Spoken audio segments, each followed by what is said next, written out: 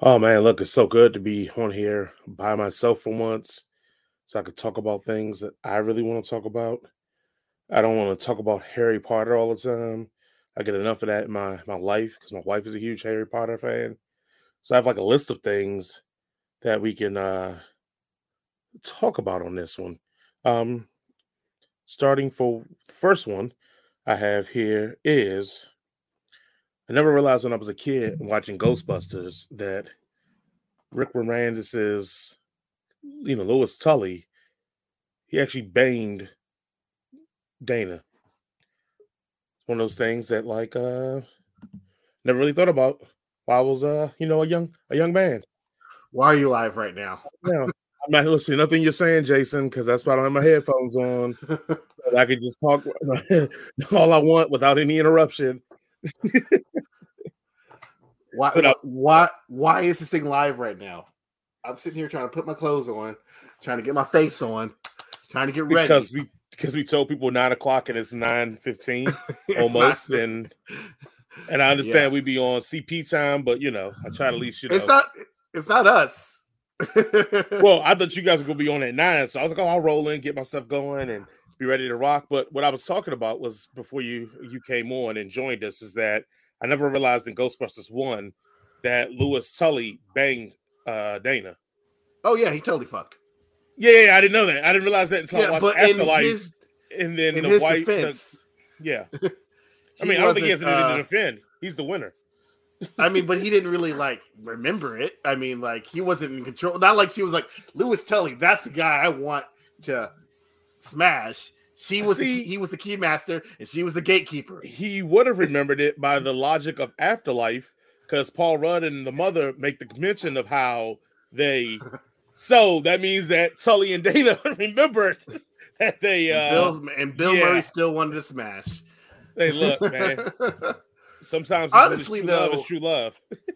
Firstly, Louis Tully is probably like packing anaconda in that pants of his, because at the party of the first one, he had the blonde looker who was like, "I want to dance with you," and then Janine was all like, "What's going on with that dude over there?"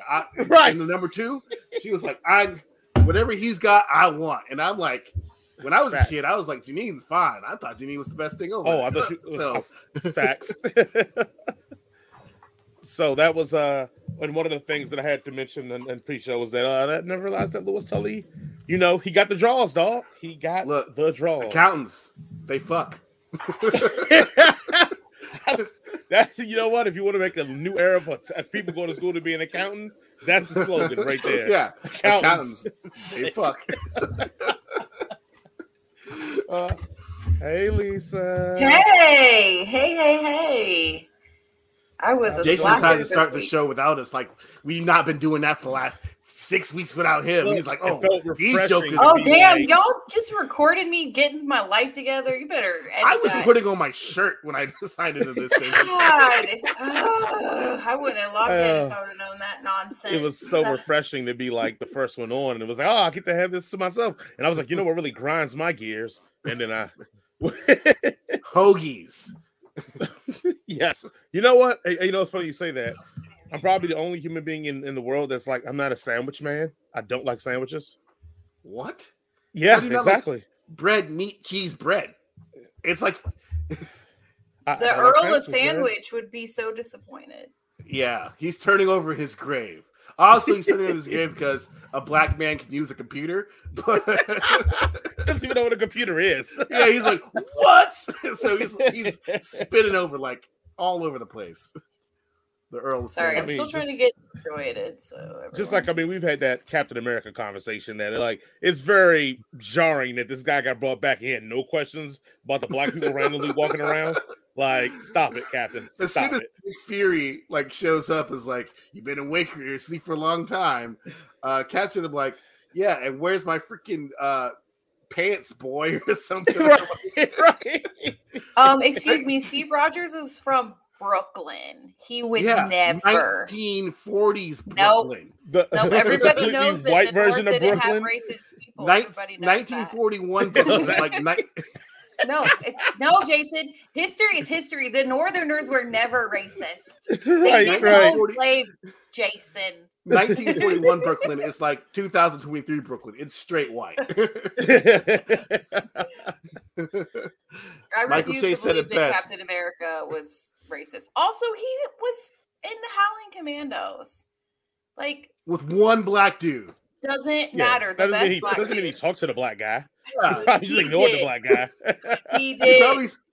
Can you guys not come after Steve? I can't handle it. When he was jogging around the National Mall, he probably was like, man, what's Darren Luke doing? I thought he'd be dead by now. It's like, nah, two different dudes. That Family Guy episode. Hey, Jackie Chan. Hey, Jackie Chan. Like, yeah, that's Captain America. All of them look alike. I can only imagine like going to probably never interacting with black people to being in a country just where it's like exclusively like, especially he was living in DC, so like that's a chocolate city. He probably was like, what is going on here? Shit, just think about the first time he went to Wakanda, how freaky that would have been for him. God damn.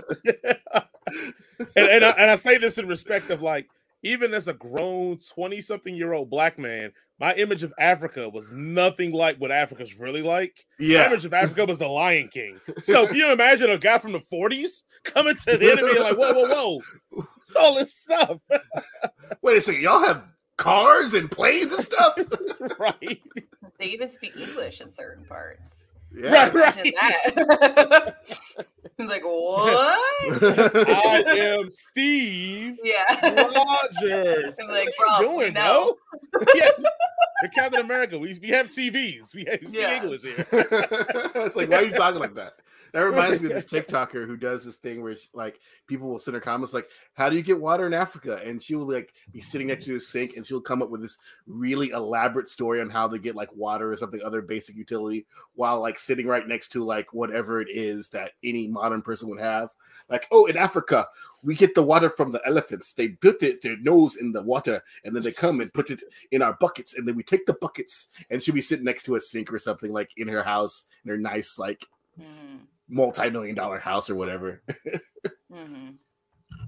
Because people are ignorant. Well, yeah. Right. Well, we just don't like. It's so much of what we even see is it's always like the destitute part. Like, imagine if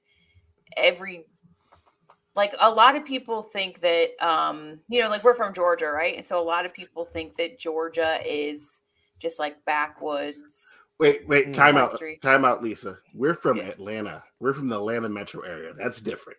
Okay, I agree, but a lot of people just think I agree with you. So, but people are like always surprised because like the biggest thing people always hear is like the thing that I always get is people don't believe I'm from Georgia because I don't have an accent, and I'm like, because I'm not from the boonies.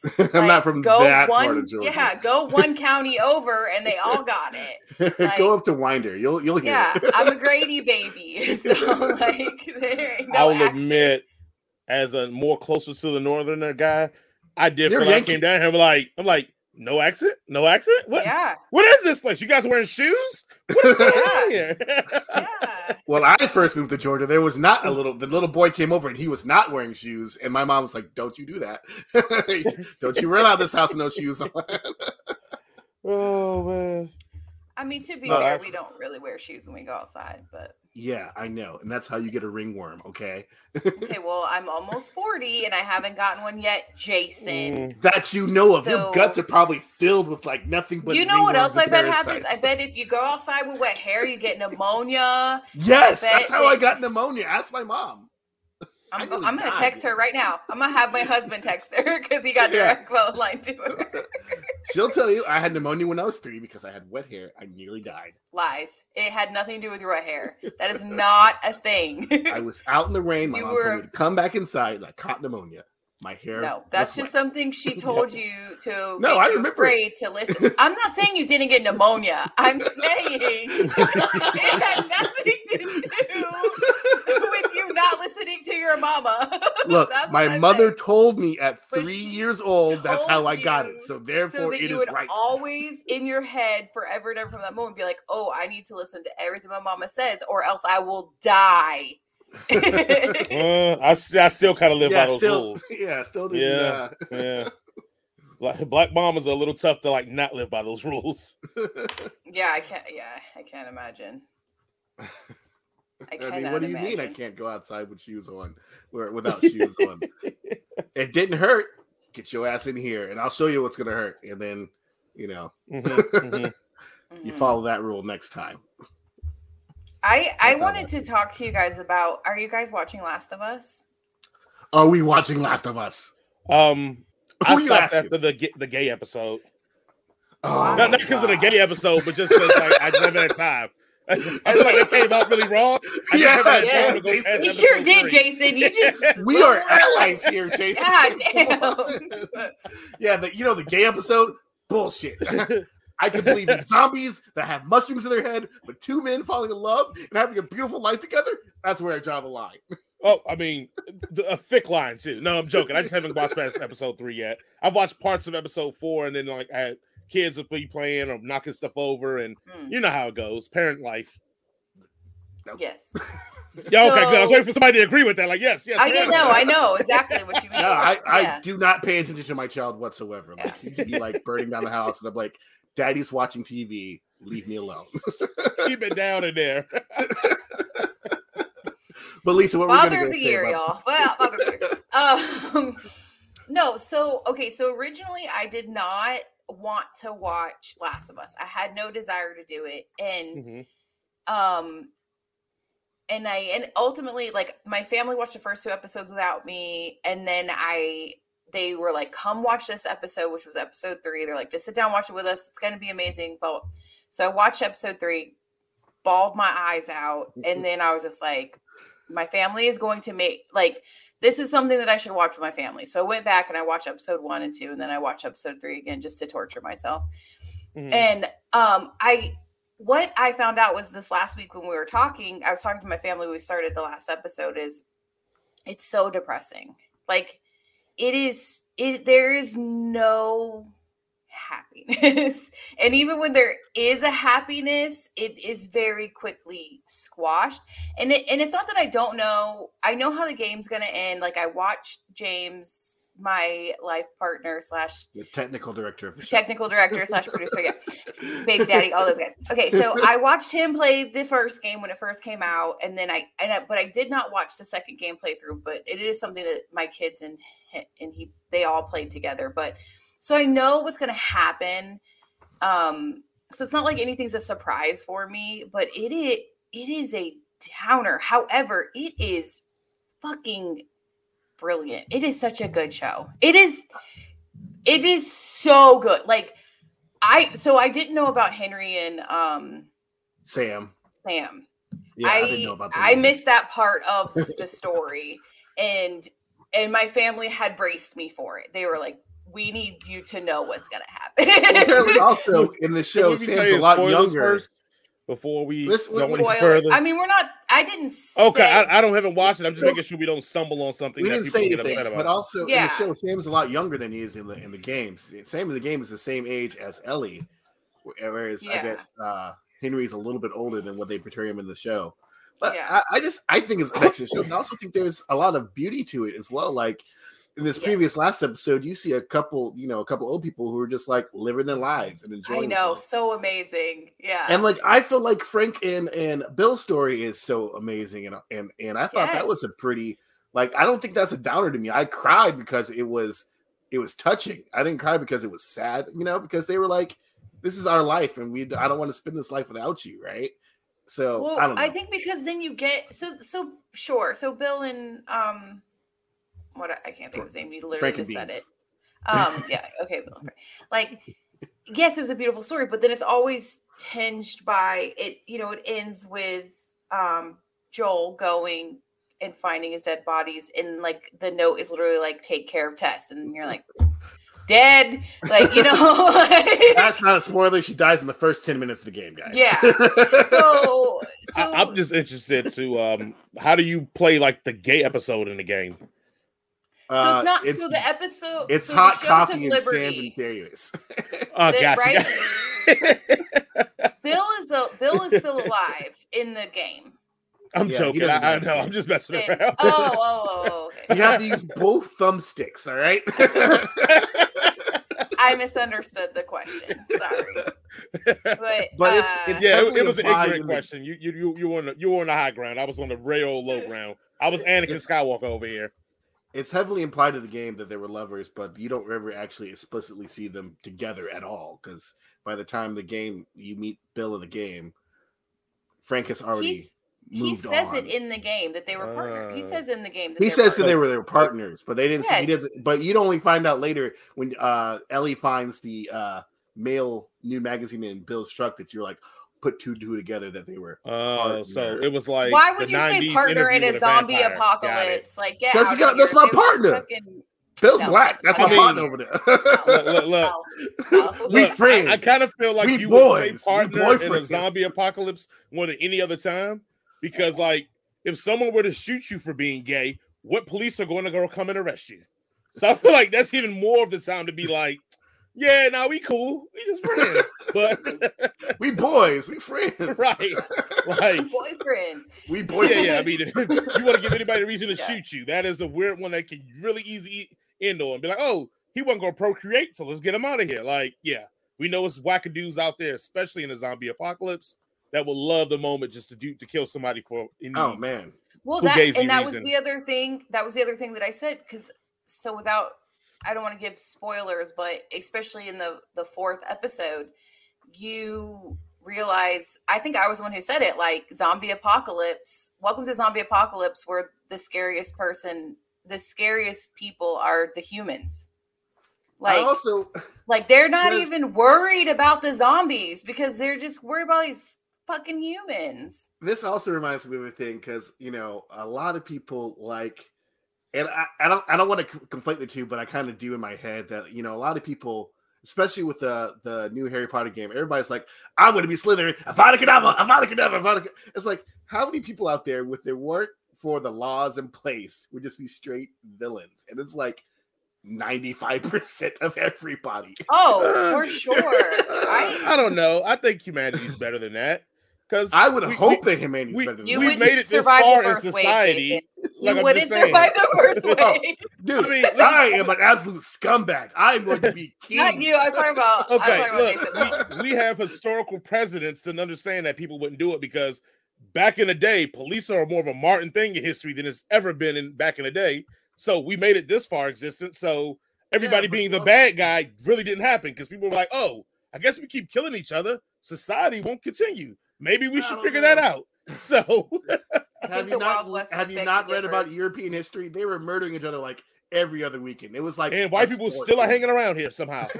Yeah, still figuring a way to make it. They're like cockroaches. Right, still figuring it out. We just keep somebody stopped killing. Yeah, somebody was like, maybe we because eventually they found Africans. They were like, we'll just kill them. And Africans are still around, so eventually somebody stopped killing again. Like, it all keeps ending. Because eventually the Africans found gazelles.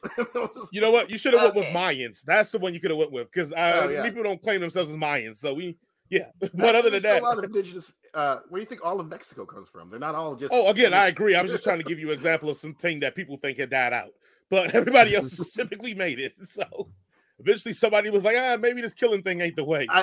I think you're. I 100% agree with you. I feel like, especially in like The Walking Dead, where it's like, why are y'all trying? Like, why is it so hard to figure out society? Like, we've been doing it for like ever. Like, why are y'all? Why is this like not a thing anymore? Like, oh no, we can't find a place to live. Like, come on now. Right.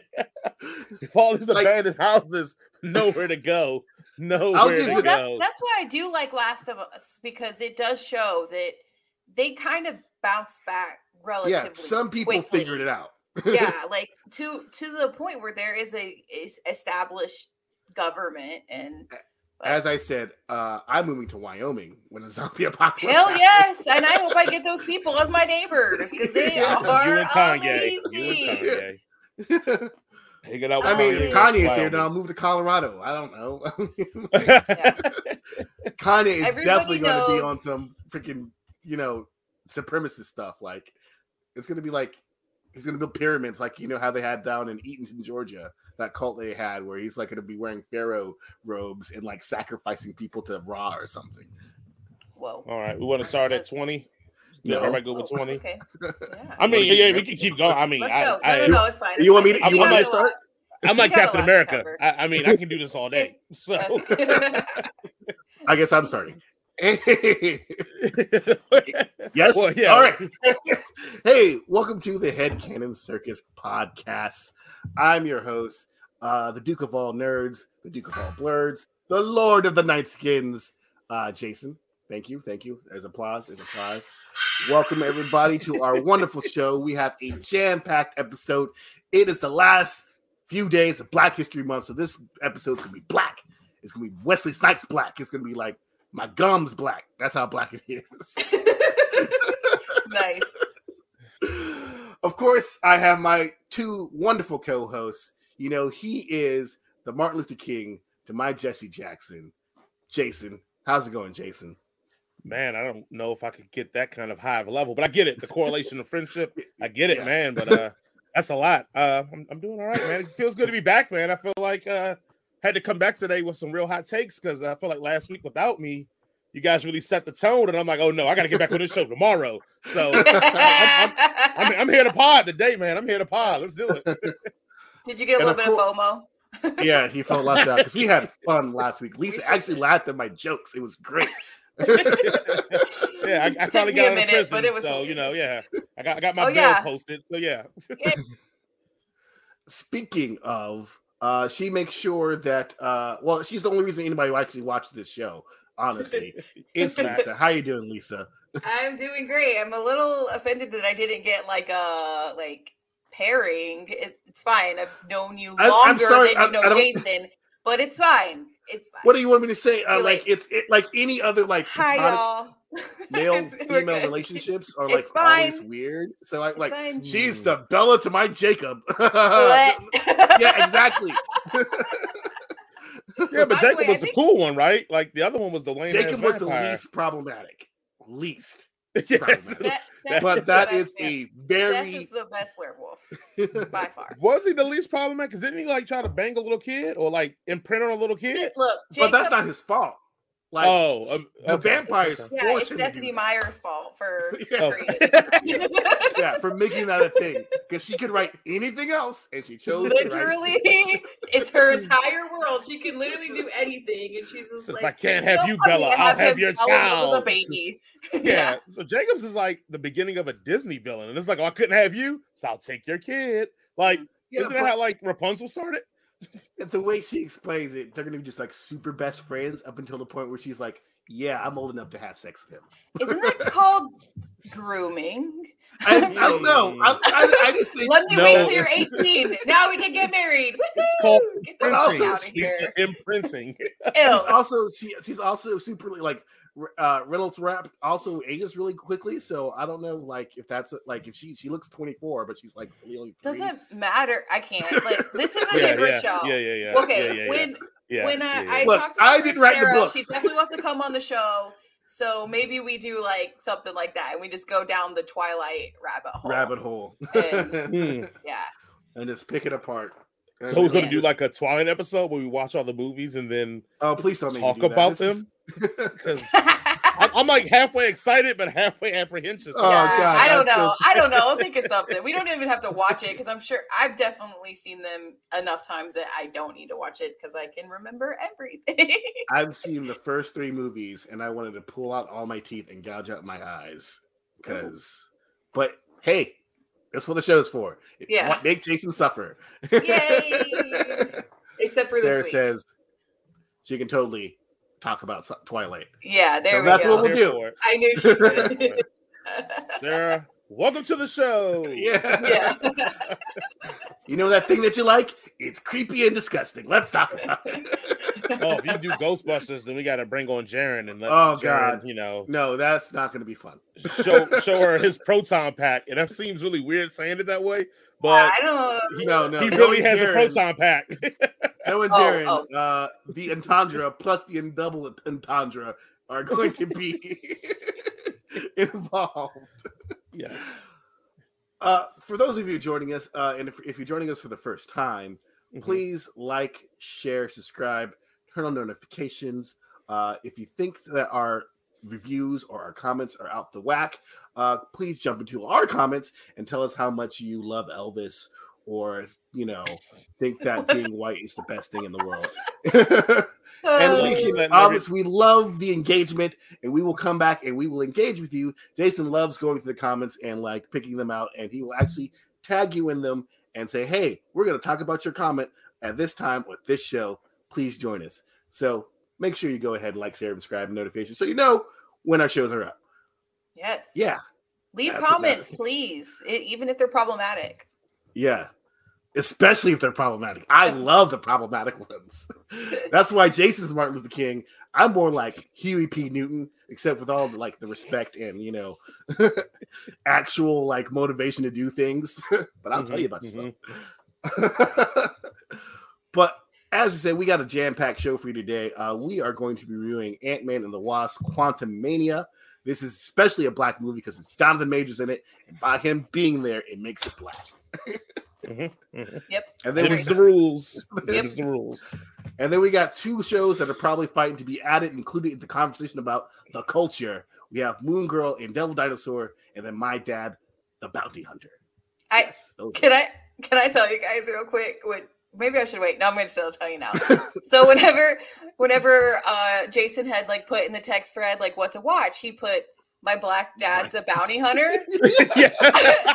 So I literally Googled that. My Black Dad's a Bounty Hunter, and it took me forever to find that show. And that's why I asked. I was like, "Is it my dad? My dad's a Bounty Hunter?" This is not. There's no way they named the show this. I'm gonna take out the word black. My dad's a bounty hunter. Yeah. That popped up. No, that's what I was like. Is this actually, I typed it wrong. I should have put My Dad, the Black Bounty Hunter. That's why I should have done it. But needless to say, you found it. Yeah, I found it. Yeah, I was like, oh my god.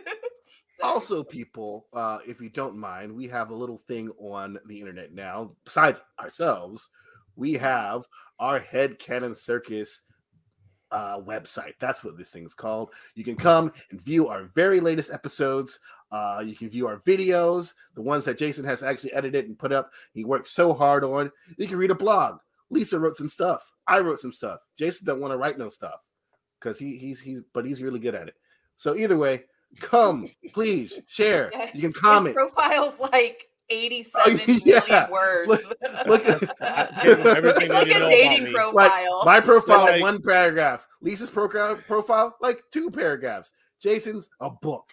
He's like, oh, I can't write a blog post. You already did one. Because then when I ask any questions, oh, Jason, where you from? Read the bio. Oh, Jason, what things you like? Read the bio. So just easy. So you put everything in there. But yeah, you'll be able to, join our mailing list for one thing. I even put my social security number. Also put my bank account information in there. So again, read the bio. Yeah. If you want to, be a sponsor of the show, we have a link that you can send us an email and send us money because we are desperately poor, especially me. And you can join our Pantheon. Yes. All that delicious goodness that we're putting in the beginning of the show before we start the show, it's going to end up on the Pantheon, guys. So you guys got to get there. Yeah. Obviously, in my Pantheon, I will be the god of beer and titties. Yay! Nope. So you guys want to? Yeah, let's start. I don't even know where to go from there. Was it ever on rails? That's the question I want to ask. We started this pretty. Yeah. Okay. All right. Let's go with the first things first. Ant-Man and the Wasp find themselves exploring the quantum realm, interacting with strange new creatures, and embarking on an adventure that pushes them beyond the limits of what they thought was possible. That's what Google says about Ant-Man and the Wasp: Quantumania. Now, if you don't know, now you know. For everything we do, we give it a 1-sentence review. Since it's Black History Month, Jason, go ahead and start us off with your 1-sentence review. My 1-sentence review is: this giant man of a movie shrank my enjoyment to an Ant-Man size. Damn. Oh, Lisa, go ahead and give us your one sentence review. A movie where lying liars lie and pay the price. Pretty astute. And for me, I'm gonna go. How's the next big bad guy for the next 2 phases going to take an L to Ant-Man? Hell, I'll believe Hawkeye over Ant-Man. That's what we're talking about. Facts. All right. Just so everybody knows, spoilers. Yeah, this is gonna be big spoilers. Guess what? Ant-Man dies at the end. He gets murdered. His face explodes. Eyeballs popped up. It was very, very graphic. I threw up a little bit in my mouth. That's not accurate. That's not accurate at all. Liars. Jason's trying to get cast in the movie. He's a liar. In fact, that would have made it a whole better movie for me if that actually happened. Jason, I know that you had some strong opinions about this. Why don't you go ahead and kick us off with this discussion here? Oh man, it's very rare that I go first. It's like so I'm just going to keep at least last. Yeah, that's true. That's true. We gotta celebrate the ancestors by letting me go first. I'm just gonna come off the rip. I hated this movie. This movie was terrible. It's trash. It sucks. I'm debating if I rather want to watch Thor: Dark World or watch this ever again. That's where I'm looking at. I'm juggling it here. And people say, "Well, why do you hate it, Jason? What's so wrong with it?" And I think this is like the last review we did, Love and Thunder.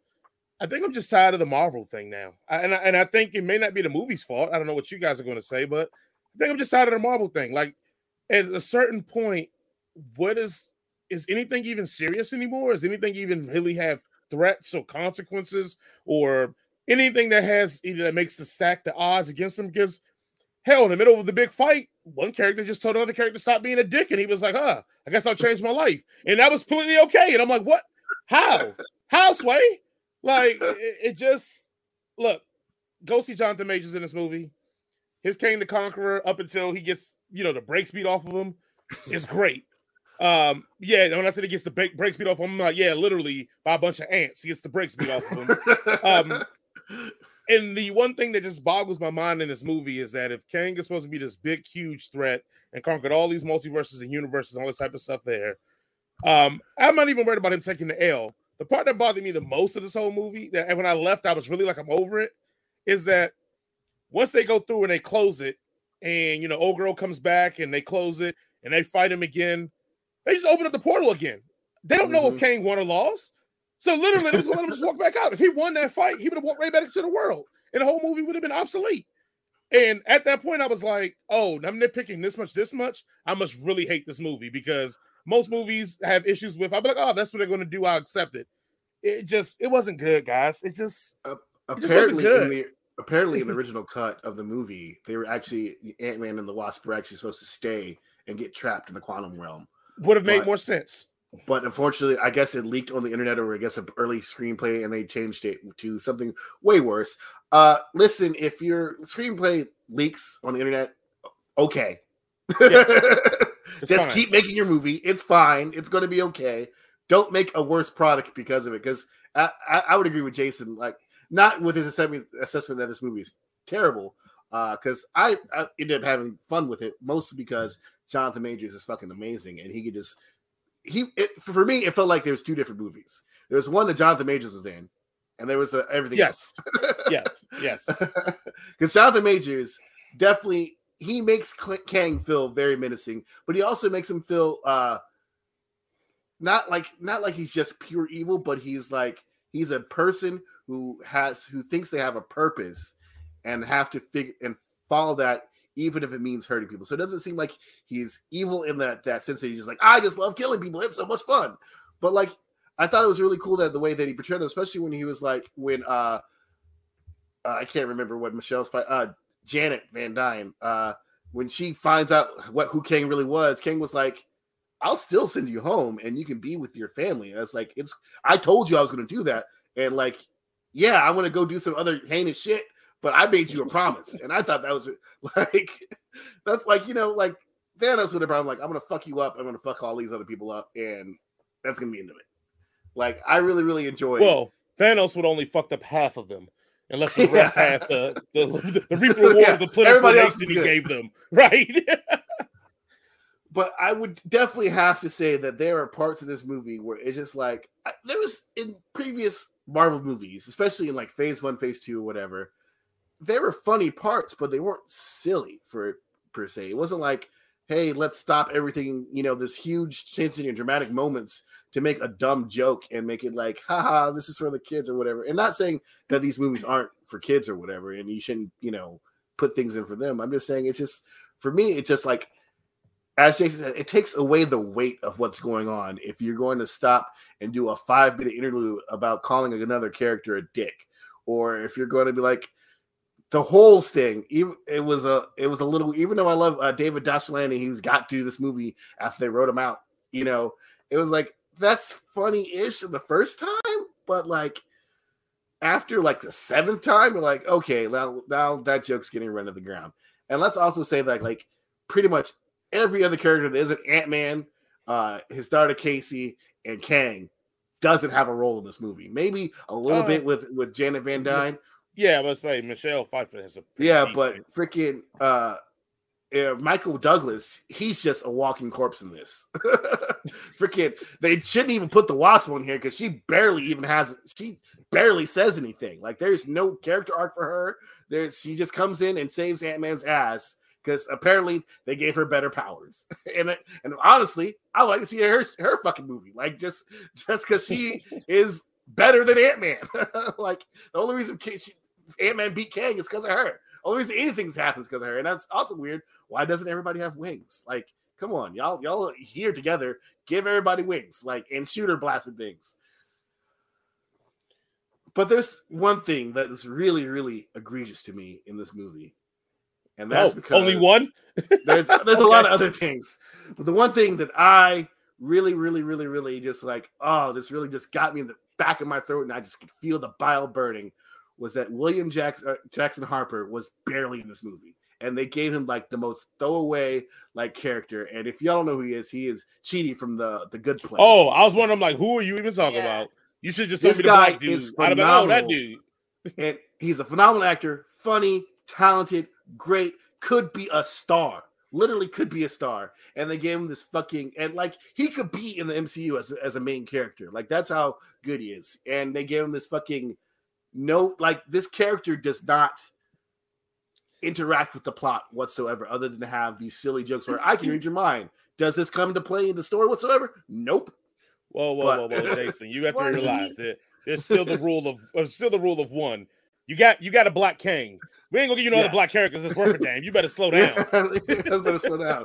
Got Black King, we got Black Captain America. You ain't getting a Black Reed Richards, even though they were, pushing for this guy. A lot of people were pushing for this guy to be Reed Richards in the MCU.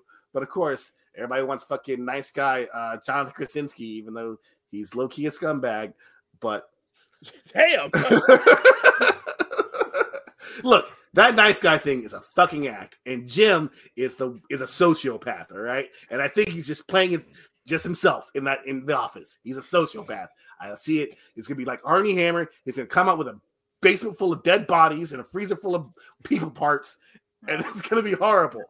I refuse to believe that Mary Poppins would be married to a sociopath. She's probably one too. Nope. She did a movie with The Rock. She's not. She's not. I know it. I know her personally. Lisa. She's not. Please tell us, Lisa, that you love this movie and that we're all wrong. Please tell us that. So I fucking love this movie. Yes, I loved it, and I was like so excited. First of all, I am an Ant-Man fan. Like I am one of those people who loves the Ant-Man movies in the MCU, and I know a lot of people don't love it. So I loved it. I love this movie. The only thing, like when we were done, my kids went and saw it with me, and we were talking. I said I miss their friends. I missed the interaction with the Russian guy T.I. and what's his name, the comedian Michael Pena. Yeah, like that to me, I felt like what I was missing, and I was hoping that one of the after credit scenes would have that. And I think that you guys are forgetting Ant-Man was always very quirky, and I just think it kept the tone of the previous Ant-Man movies. And yes, and Scott Lang is not Hank Pym, and he's not a superior Ant-Man. and why he should have lost. and I think Scott Lang has always been strong because of the people that he has in his, like, on his team, you know, like he always needs the people on his team to help him. And so, yeah, I loved it. I thought it was funny. I was laughing hysterically at the dick part, you know, like, don't be a dick, like, you know, and MODOK, because MODOK is fucking ridiculous. That is like the most ridiculous character ever. And then whenever he starts saying it, and Scott's like, oh yeah, it's an anagram. It's an anagram. I get it. Yeah, like, it's funny because they have, their lives are, someone is always trying to kill them. They're always, you know, it's always the end of the world. And it's I think existential nightmare. Yeah, and even, you know, at the end when you have Scott thinking about it, like, oh shit, did I even do anything? And he, I mean, and that's the thing, like, and I talked to my kids about it, and I said, in the grand scheme of things, he probably didn't do anything, but he had to do what was right for him in that moment, which was save his daughter. And the other outcome, like, regardless of if he saved Cassie or not, the big bad is going to happen anyway. So he can't control, obviously he has no control, but he does have control over if he's going to save his daughter. And I think that Kang proved that it doesn't matter what he promises, he's probably not going to deliver if it doesn't serve his big picture, what he sees, because he didn't hand Cassie over. And I'm not convinced that he would have sent Janet home. And unless it didn't interfere with his vision, you know, his ultimate goal. So Jonathan Majors was fucking amazing. He was amazing, and he was a fantastic villain. And I love, like, what I loved about him was, which I think that Marvel does this pretty good, is their villains always kind of are justified, you know, like, they're not just bad guys. Like, they have an ultimate, like, they have a good reason. They just go about it the wrong way. Correct. Yeah. So even with, like, when you talk about, like, Magneto, and, like, I'm one of those people who is on Magneto's side, and you know, so nope, I loved it. Everything that y'all hate about it, I fucking loved it. So y'all are wrong, I'm right.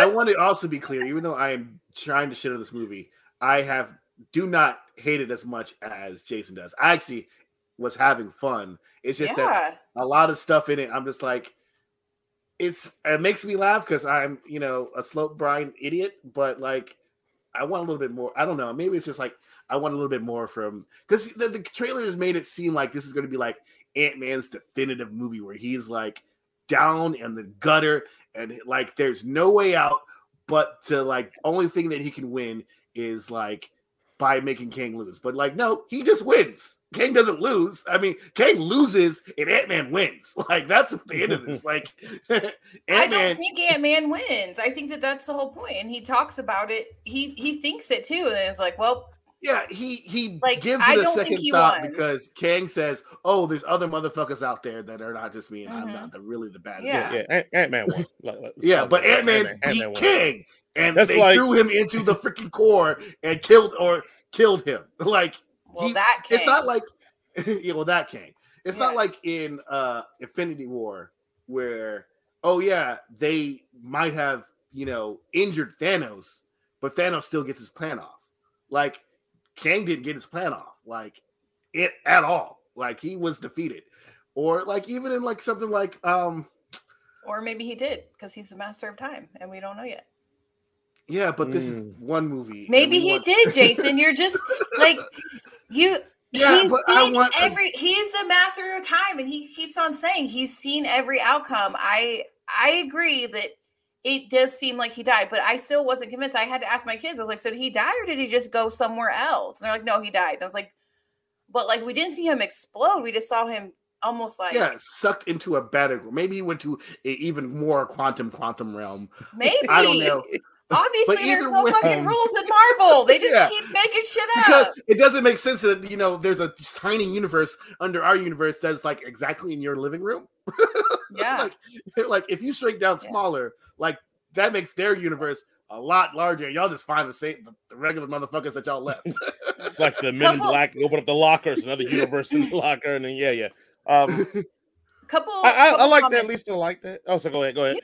Oh, it felt a little Star Warsy. Did you guys get that? A lot of Star Wars. Yeah. It felt a lot of Rick and Morty-ish too, but that's because Rick and Morty, Star Wars, and a little bit of Wakanda. Like one of the. At the go end. Ahead, Lisa. No, just at the end with with the fighting, and I was just like, these. I wonder if they're taking these, if they're reusing sets or what, because this could be right out of Wakanda. Yeah. Well, one of the head writers is from Rick and Morty, or the head writer of Rick and Morty wrote this film. So that's probably why it has a little bit of Rick and Morty D-Day. I also want to talk about MODOK and the way that he looked. And I thought, like, they need to give Marvel's animators and special effects, they need to give them a vacation of like 2 years so they can calm down. Because that shit was horrendous. Horrendous. Terrible. I don't know why they try to make, what's his face? It stretches Corey, I can't remember his last name. I was going to say Corey Hawkins, but that's a black guy. Corey Stoll. That's his last name, I think. But, like, why do they stretch or give, like, a deep fake over this obviously CG animated thing? And it's like, y'all could just make that 100% CG and it looked 1,000 times better than trying to, like, deep fake his face on there. It just looks... And, like, the worst part is, like, that is a great idea to give MODOK, because then it attaches MODOK to Ant-Man and gives him more purpose and more urgency. Like I said, look... I hate this movie, man. I don't know how much more I hate this movie. Because it's you know what I hate it? I hate it because there's so many opportunities that could have made this movie work. And every single time they just drop the ball. And it makes sense. You mentioned that it was written by somebody that writes Rick and Morty. That makes sense when you're doing a serialized thing, because Rick and Morty's known for putting some great ideas out into the ether and not touching it for like 3 seasons and then bringing it back and saying, hey. Now, just like no different than Avengers 2, this could be one of these situations where 7 movies down the road, we go, oh crap, Ant-Man 2 was on to, Ant-Man 3 was on to something. They had all these things. Or even Thor: The Dark World, where you say, like, right, down, like, oh, they're on something. We ain't that far now. Thor: The Dark World is the most important movie ever. But it's just so many, like, even I could go through all the missed opportunities. Hell, one of the biggest missed opportunities was Cassie's trauma. Yeah, as a 6-year-old girl, she watched basically a full-on like video game fight in her room that ended up with a train going through her bed. Like, she mentions half it. The people disappeared. Right. And she thinks her dad is dead. Yeah, it's a lot of trauma that people deal with it and play into. And the fact that maybe she should have had like a fear of MODOK, because this guy is the guy that damn near almost killed her and destroyed her life. Like, it just, but they make a comment to it. That Cassie's like, oh, I've been blah, blah, blah since 6, because blah, blah, blah, blah. And she's like, happy-go-lucky. I'm like, what are you talking about? I do like, also, go ahead. I want to say they set up like kind of like a plot point that like Cassie and Scott's like relationship is strained, but like they resolve it like 20 minutes into the movie. Like, the quantum realm will do that for you. Time is different. But if you're going to make a thread, let it be a plot thread and stretch it throughout the movie. Like, maybe Cassie falls under the spell of Kang, and that's because she's rebelling against her happy-go-lucky dad. And she's like, oh, this guy, something. I don't know. That sounds cliched, but still. I would have been fine if they would have stayed in the quantum realm. Now, I didn't know that ending existed. That makes me a little bummed. That would have been a good ending. This movie was poorly written. It was poorly edited. It was poorly CGI'd. Hell, you didn't even have to even make that Michelle Pfeiffer's character had a backstory with that. You could have done this whole movie without that backstory crap, and it could have just been like, hey, this dude is in here running things, and this Joker ain't no joke. Like, it's so many moments they put in here just because I think it was like, oh, well, this gives more urgency, but then they undercut all the urgency that they put in the movie. Like, I don't get how someone sat down with a script and all these people that write Marvel movies and sat down with this and was like, yeah, this is the best way to go, because nothing makes sense. Like, Kang is a conqueror of all these multiverses, but gets washed by one group of ants and people. Like, are you serious? It was like a cajillion ants. Honestly, very humans on this planet right now. Joker literally said out of his mouth, are you the one with the hammer, insinuating that he's waxed Thor in many occasions. So much so that he's waxed Thor that he don't even remember what Thor looked like. Yeah. But these jokers beat you? These jokers? And then, like, the whole premise of, like, again, her spending this time with Kang, but never mentioning that she spent this time with Kang, or the fact that all this quantum verse travel that they did all before that moment. But this one time was this one time, like, shouldn't go to the quantum verse.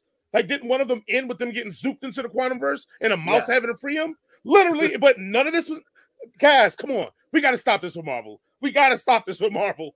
They are not even being consistent with themselves anymore. They're just making shit up and being like, because it make $1 billion, we'll be fine with it. I think I'm done. I can't anymore. There was a point. Yes, it's maybe not for me. Yes, you are 100% correctly. Like Hope was like, "Hey, what happened? What are we up against?" And Janet was like, "I can't tell you because I'm trying to protect you." He's like, "No, like tell her you're in the shit right now. Right, like, right. Tell her we'll like help her." Like it was very frustrating because like that's a common trope that we see in movies, and it's like in that one, like you could like be like, "Oh shit, yeah, this is what happened to me," and I didn't want to tell you because I was traumatized by it. But nope, I'm just gonna be like, I'm just stringing along until it becomes relevant for me to tell you. You know what I would have taken? I would have taken that getting out of the quantum verse did something to her brain and she forgot. That would have been a more plausible thing than I can't tell you, but we got to run. And while we're running, we're really just walking. And while we're walking, I can't talk, but I can keep telling you that I can't tell you. Just trust me. Just trust me. I'm like, it's a lot. Mother, I love you, but you need to explain yourself. But I don't blame Marvel for that because that's just a trope providing trope that I don't blame Marvel for. Everybody does that trope, but it's just physics is not working here. Like we're tinier than the atoms. Go ahead and just let it out. I don't think you know what. Whatever you have to tell me, it's not going to really reflect our relationship because we're already fucking tiny people. So let's just do this. Like it's been weird enough. I think why you liked it, Lisa, and I'm not speaking for you, but I think why you liked it. I think it's because the point of view I came into it with, like you came into it completely with it. Oh, this is an Ant-Man movie, similar to 1 and 2, where it's just going to kind of be almost disconnected from the rest of the universe. They're usually heist movies and they're just fun and goofy and whatever. If they never, and like what Jason said, they never promoted this as like the beginning of Phase 5. This is the beginning of the Kang dynasty, you know. So, and then you do these previews that make it seem like it's going to have this huge gravitas. I think, and that's on me. That's on me. I assume that was the reason why you put it in this movie because everybody's used to this being so goofy and silly that the change of tone would shock all the audiences realizing, oh, this is real. This is serious because this goofy character is now like not being goofy. He's taking this serious. So we in turn would take this serious. But instead it was, nah, we still Ant-Man, baby. We out here. We having fun. Look, that guy has broccoli face. That's crazy. Isn't that crazy? So I think that's why maybe didn't do it. I think I put stuff on this movie that shouldn't have been on this movie. And that's on me. But nah, I'm good. I probably will never watch this again if I don't have to. I probably will. I'll like, it's a Marvel movie. I watch Thor the Dark Thunder or Dark World every time it goes on TNT. So I'll be here. Just what I need the fans to do a supercut of only the Kang scenes. Send it to me, and that's how I'll watch the movie from now on. I won't watch any of the other parts. Look, Jonathan Majors, coming from Jonathan Minors here. Hi, I was waiting. Happy Black History Month. Thank you, baby Jesus, for getting us Jonathan Majors. Because if it was anybody else in this movie, I'd probably be like as hateful as Jason is. But because it's Black History Month, I'm giving him a pass, and I'm giving Ant-Man a pass because he's coming with them. Because I know Ant-Man's bringing a potato salad with raisins in it, and I'm like, you know what? You hanging out with John? You cool.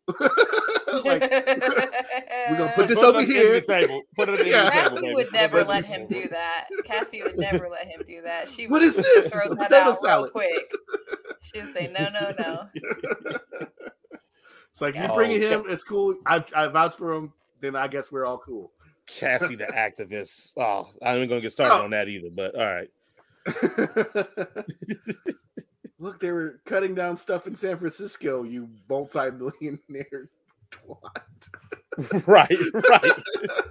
Y'all live in San Francisco. Y'all live in Oakland. Or Stockton. All right. for everything that we do, we're going to go to our rating system. If we think something is great, we give it a head. If we think something is mid, we give it a cannon. If we think something is straight doo-doo, we give it a circus. All right. Since it's Black History Month, I'm going to start with Jason. How would you rate the story of this? Oh, circus, clown shoes. Can I go below circus? Can I be like the dirty, nasty carnival? What's below? Show. You can do whatever you want. What's the rating below it's circus? Our show. We can all do what we want. It's a different world. We can do what the we rating do. Below circus is a P.T. Barnum. Oh yeah, so this is the greatest show. It's that low. It's the greatest, the greatest showman. Sorry, the greatest showman. It's that low for me. It's a P.T. Barnum, everybody. Lisa, go ahead and rate the story for us, please. The story gets, I think it's canon. It's not, I mean, it's not the worst Marvel movie. I loved it, so I understand the plot holes. I'm not a dodo, so yeah. I'm going to agree with Lisa and give it a canon too. It's not the best Marvel movie, but it's not it's not Thor: Love and Thunder. No, I actually stayed awake from this whole movie. So it's not Thor: Love and Thunder. All right, let's go with the performances. Lisa, how would you rate the performances in the movie? Ha! Made you look, Jason. Performances, I think that they're head. I loved everyone in this, honestly. Michelle Pfeiffer, every time I just looked at her, I'm like, God, why are you so beautiful? Oh, dude, like, she looks like she's still 25. She is. She can get it. I'm just saying. Like, she is. Yeah. So, yeah, no, it gets head. Jason, go ahead and give the performances a rating for us. I actually, just off the strength of Jonathan Majors and Paul Rudd, I mean, I'm gonna give it some head, man. Like they're strong in this movie. They were the most interesting things, even though I didn't like all the stuff that was going on around them. And Michelle Pfeiffer was great too. So let me not say that. So those three performances for me stand out. I'm gonna give it a head, almost close to going to a canon because Bill Murray is wasted completely. They could have put me in that role, and it'd have been the same thing. It would have been the same. I could have been a nasty old man too. Hey, did you know I had sexy old moms? I clapped them cheeks. They were great. It was like 1,000 years ago. And time is immortal here, so it just keeps happening. Hell yeah! Did she tell you about that other Catwoman suit she got? But that's what I said. I would also say that between Paul Rudd and Jonathan Majors and Michelle Pfeiffer, that would give it a head. But then I would ding it for William Jackson Harper and Bill Murray and Michael Douglas. So like somewhere in between canon and head is where I'm landing. Like right in the perfect middle. the taint of the head. The taint of the canon and head. The taint meat of canon and head. Maybe a little tea bag. Yeah, a little tea bag action. Just a little plop, when the water's a little bit too high and you just plop right down and you just little kiss. My parents listen to this show. This is why my mom does it. I'm so excited. This show's disgusting. All right. And for my last question, who was the least utilized? William Jackson Harper or Bill Murray? Bill Murray. Bill Murray. I'm going to go Chidi because actually, it's a black dude. So I want them to get as much work as possible. Underutilized black dude. Welcome to Hollywood, Chidi. Welcome to Hollywood. Your career is not going to go the way you planned. Right. Welcome to disappointment. All right.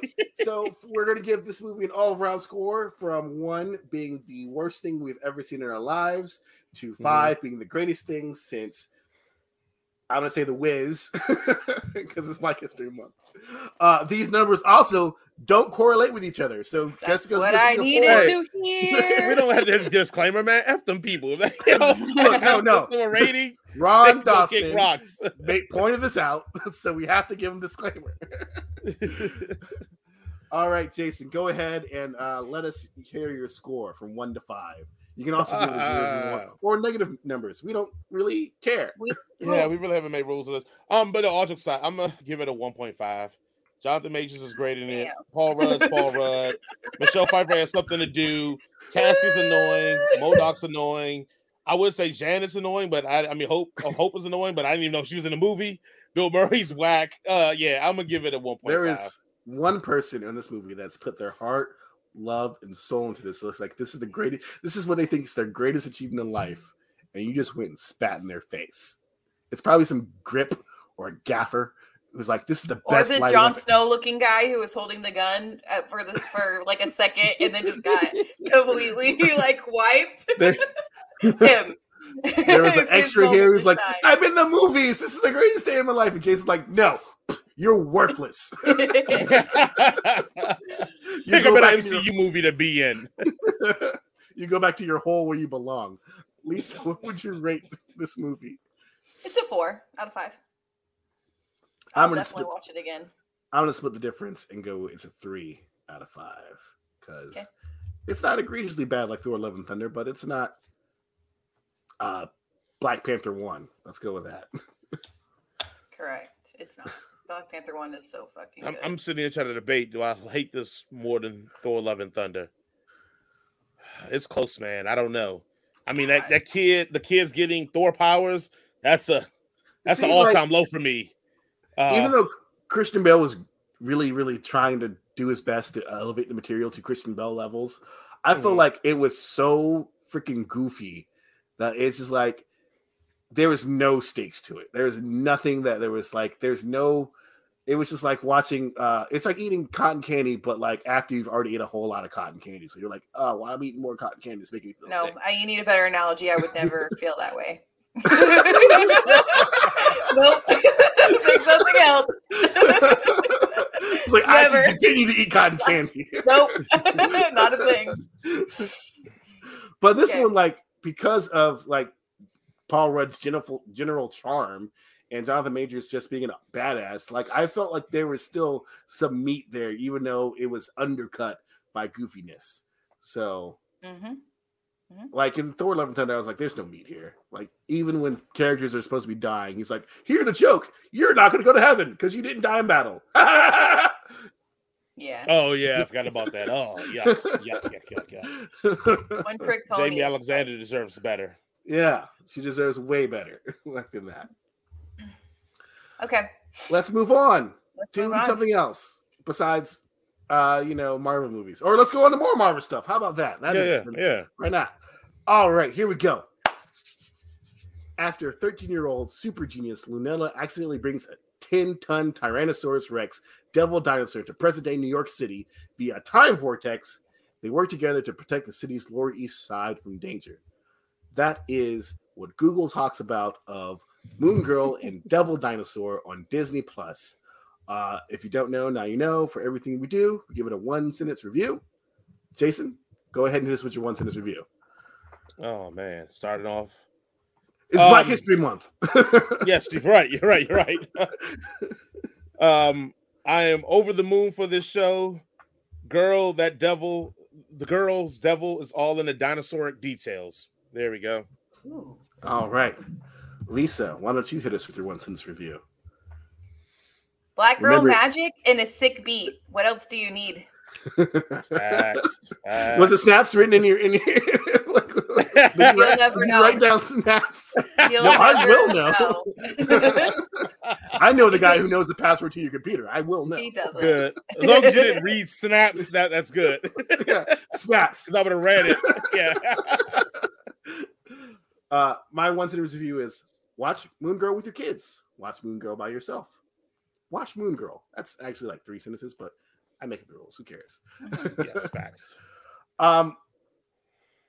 I just want to go out and start and say, I fucking love this show. Like from the very first, I was in the opening credits and I was like, I love this shit. I didn't need to see any more of the story. I didn't need to go on for the next 6 episodes and watch this beautiful, vivacious little girl, fight weirdos in Lower East Side Manhattan. Because that's also like they're millionaires too. They own a skate rink down there. They ain't poor. Shit, I know that's right. They try to pretend like they are. Yeah, they we know how that works. They own a building. They're the 1%. Yeah. Look, I was with the Sparkles the other week and paid $50 just to get in, so I know they not poor. Yeah, and they in New York. That's $100 in New York. Like, yeah, people coming up there. But man, does this show like? Oh my goodness, it just hits on every single level for me. Like from the hair episode to classic. First, let's just throw all that shit out the window. The reason I love this show is because of Mr. Friend of the show, Larry Fishburne. All right. Larry's a friend of the show. Okay, yeah, he's a friend of the show. Larry Fishburne. We on first name nickname basis. We don't call him Lawrence. We call him Larry down here because he's our friend. And like when you find out that, I guess this is a little spoiler. It's a kids show, kind of, sort of. So like spoilers ish. That his performance as the Beyonder. Oh. Just chef's kiss. It's classic. It's they have a pretty stacked voice cast for this show. Like, you know, Alfre Woodard as Mimi, freaking Larry Fishburne, you know, Fred Tex-Avery is Devil Dinosaur. He's like a staple of any animated show.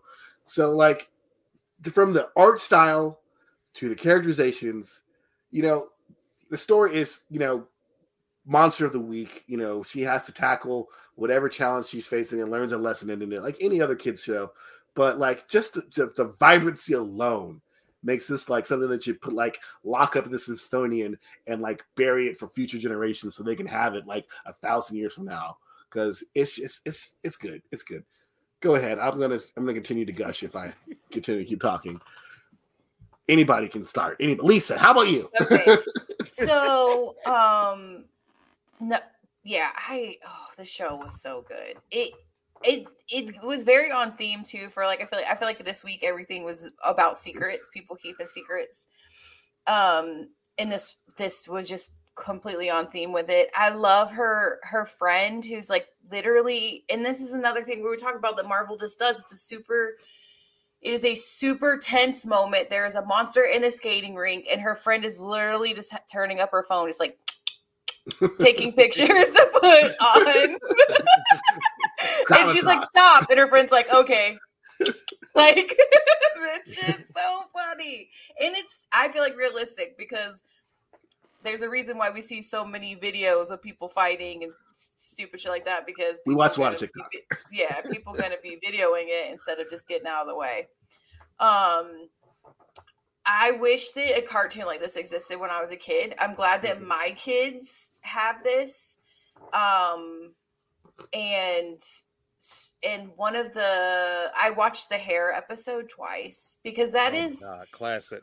That is, I think so the hair is something that is good, that kind of transcends, like it is very important in Black culture, but it's also important in girl culture. So even if you're not a little Black girl watching it, you can still, relate because, then you know, like how important it is. And especially because she's at like a weird age where she doesn't really know who she is. And she, and she cares, she wants to be independent, but she still cares about what people think. So the hair episode was just so amazing. I watched it twice. And that was another thing where I was just like, if her mom would have just fucking told her that her hair burned off in the beginning, she would have done it. Like, but I know it needed, plot device. I get it. But culturally, that's very on point. Your parents tell you how to do something, but they don't explain it why. Oh, okay. Don't do it. And then you realize, and then you do it. It's like, I told you not to do it because I could have told you your hair fell off. Well, I would have told you what would happen. Yeah, exactly. Like, why didn't she just tell her first? And but no, I definitely remember like an age where I was on my own doing my hair, and it was picture day, and I looked like a hot mess, and everybody made fun of me because I didn't know how to get I had really long hair. I didn't know how to get all the tangles out of my hair, and I just looked like trash. So I got a little teary-eyed in that episode, and that might have been why I watched it twice. So, but again, we're talking about a cartoon that's clearly made for children that me as an adult am enjoying. I'm rewinding the songs. So I wrote down one of the lyrics, in one of the songs, she says, "Don't be mad because I'm doing me better than you're doing you." And I'm just like, God, why are you so amazing? So, yeah. So, yeah, I could gush about it all day long. I was sad when it ended because I was waiting for the next episode to come up, and then all of a sudden it showed me a preview for somebody else, and I was like, but right. I was wondering, Jason, if you were going to like it because of the animation. That was like one of the first things. I was like, oh, I wonder if he's going to ding it because of the animation. Oh no, like stuff like this is A, it's creative. B, it's not derivative of most anything else. I think it kind of reminds me of Foster's Home for Imaginary Friends, but like that's the only thing I could relate it to. And C, like it's about Black people, made by Black people for Black people. Like, why am I not like it? Also, I texted you guys this because I'm not a big hip hop fan. But the one thing that I think this show does amazingly well, and it's also really cool that they do it, is like every major fight scene before when she's about to overcome the villain is put to a song. And like those songs, and I'm going to use a term that's probably 5 years too old, they slap. They just knock the taste out your mouth. I downloaded the soundtrack to the show. And like and the first few songs there are like traditional hip hop songs, but then they go into like funk and R&B, and then like freaking Larry Fishburne does like a 60s kind of like groove song, and it's just like who would think of that? Like I remember the days when if you had a song in a cartoon where they featured a song in the cartoon, it was thrown together, it was mess, it was like the least produced part of the show. Like usually if there was like a hip-hop song, it was probably the hip-hop song written by the granny at your church who had only heard hip-hop, tangentially because it was on 60 Minutes at one point. Right. That's how I'm the rapper granny, and I'm here to say that she's going to have a very good. Yeah, I get what you. Yeah. Or if it's a rock song, it's like the most derivative. Like, oh yeah, rock songs have guitars and drums in them. It's not good music. Is what I'm trying to say. And this one in this show, man, like we've come a long way. We got a long way to go, but we've come a long way, man. And it was so cool. We had like a little mini kind of serious conversation because of this show about hip hop. And yes. Like how many cartoons other than Rick and Morty make us like think existentially, about our lives. Not me. I would say the last time that I thought about a cartoon that made me think about my life was probably Arcane, but even then I was like, nah, that's just a really good show. Yeah. I'm going to unlock a trauma for you guys, but especially about hair that I've dig down deep. After my grandma died, I decided, to grow my hair out into an afro because I was a teenager and I was trying to assert my own, cultural ties to my hair. And we were sitting on the field in band. We were about to put on a performance for the entire school. And one of my bandmates came up while I was sitting on the field and spat in my afro in front of the entire school. And I did not murder him, but I was going to kill him. Who was it? Wow. I'm not going to name names. Fuck yes, name names right now. Name names on the show. I'm not going to publicly shame someone for something they did 25 years ago. Yes. Have they apologized? Yeah. Have you gotten reparations for that? Okay, then. Yeah, we're not going to name Chad out on the show. We're not going to let Chad I can tell you about Ferguson. But let's just say that his name rhymes with our names, Jason, because it is our name. And he knows what he did. And I'm going to see you soon in hell, motherfucker. What? Like, oh my God, that makes me so angry. that hair episode, affected me as well. Because even though I'm not obviously a woman or a girl, hair is still important, and to Black men as well. We always get that tape up. So, that episode was like, damn, I can relate with that. So, So now that you're all sad, Jason, go ahead and talk about the show. Oh yes, yeah. Now that we've downed everybody, I'll bring everybody back up. As opposed to my last review or how I felt about Ant-Man, I really thoroughly enjoyed the show. It's part of one of the biggest reasons I was like, hey, we should watch this show.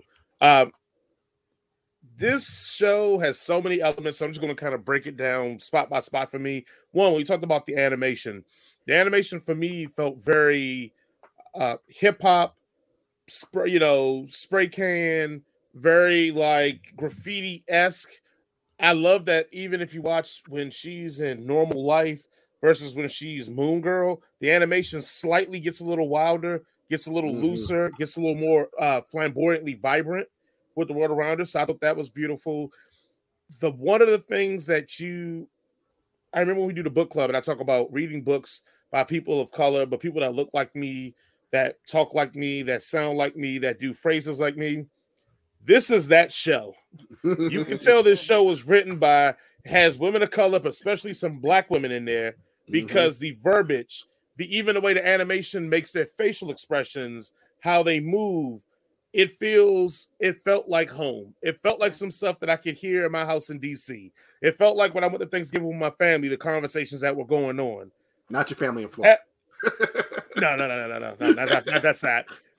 That is the point when we talk about diversity and having people of color in these rooms. That is why you are writing a black family that is close, that is a black character, a black superhero, and it felt like it was written by black people. And it felt like black people understood this. And going even further, I heard the majority of the people on that staff were from New York. So they even had even further feelings about how the city was represented. One, like you said, Black Girl Magic, having this brilliant black girl, in which people don't know that Moon Girl is the smartest person in all of the Marvel Universe. Even smarter than Richard Franklin. Yes. Move over Reed, move over Doom, move over Tony Stark. If you look at move over Kang. Moon Girl's the smallest person in the Marvel Universe. And so to see her come up with these things, but also the fact that she's still a child. She forgot Neutralizer. She's still a child. Like, that's so brilliant to put that into it. And it's funny because we're watching the show, and when it happens, I go, "Oh, she must not have used no Neutralizer." Yeah. And like you should see all the women in my household's heads just turn, and I'm like, "What? I was raised by black women. What do you like? I don't know about hair." Like, so like that's a good. Going even further to like the voice acting. I say it's 2 episodes that I think you can say it's more than that, but 2 for me that I say are classics. The hair episode, which the hair was voiced by Jennifer Hudson. 2, the Beyonder episode. And I remember when it was like, the Beyonder was the name of the title of the episode. I go, oh, my daughters go, who's the Beyonder? I said, oh, he's like one of the most powerful people in the Marvel universe, but he's usually played as very stoic and very hands-off because he tries to judge if things should blah, blah, blah. And I'm like, if it's a comic called Secret Wars. Anyway, I love this rendition of it. When I saw it at first, I didn't gonna lie, I started hating.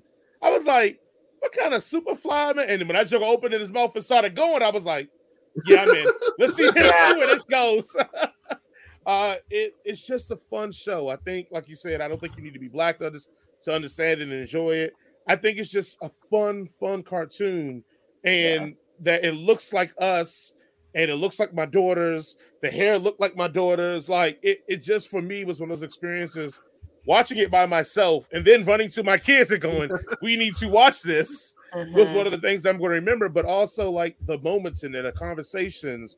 It's just a lot. And I remember it was a week ago, 2 weeks ago. I think it was about 2 weeks ago. We had a conversation about ER and Grey's Anatomy and how the woke stuff hitting you over the head.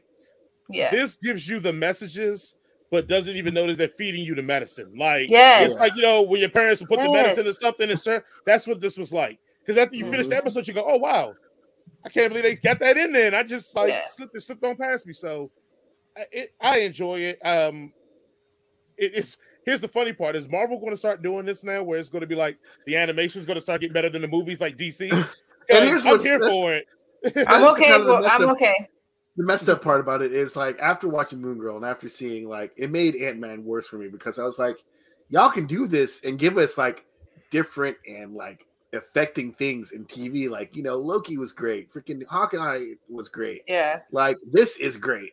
And then you just give us like kind of like the lowest common denominator, which is fine.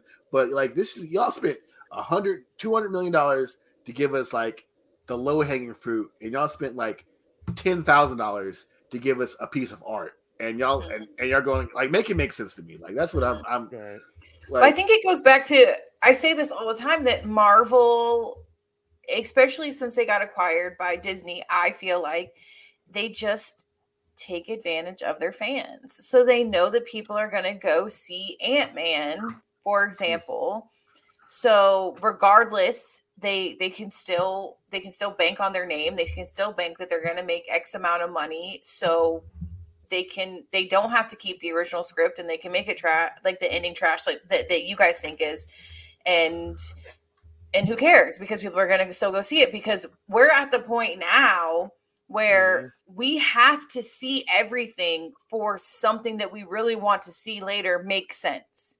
Like, and that was something that I was thinking about when I was watching Ant-Man, was like, holy shit, if this was someone who like is new to the MCU, they would be so lost in this movie, because it is at the point now, Marvel, the MCU is at the point now where if you have not seen the 20 whatever movies, you will have no clue what's going on. Like, they do not stand alone any longer.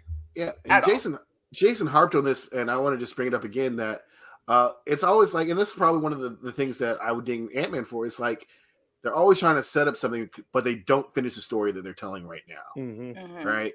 And I feel like that's it's great that we're part of this big universe and stuff, and you're leading to something bigger. That's awesome. I love that. That's great to me. That's fantastic that these things build it, because, you know, back when we were kids, you know, just getting a Batman movie where they even mentioned Robin was, you know, in a possibility, right? Yes. But like, if they just concentrate on telling this story right now, like in this show, they didn't, you know, I think she mentioned the Avengers once in the first episode, right? Like, they didn't set, you know, a couple times, but yeah. I mean, obviously, this is a standalone cartoon show, so obviously, I don't think they were making this as to be a part of the MCU or whatever.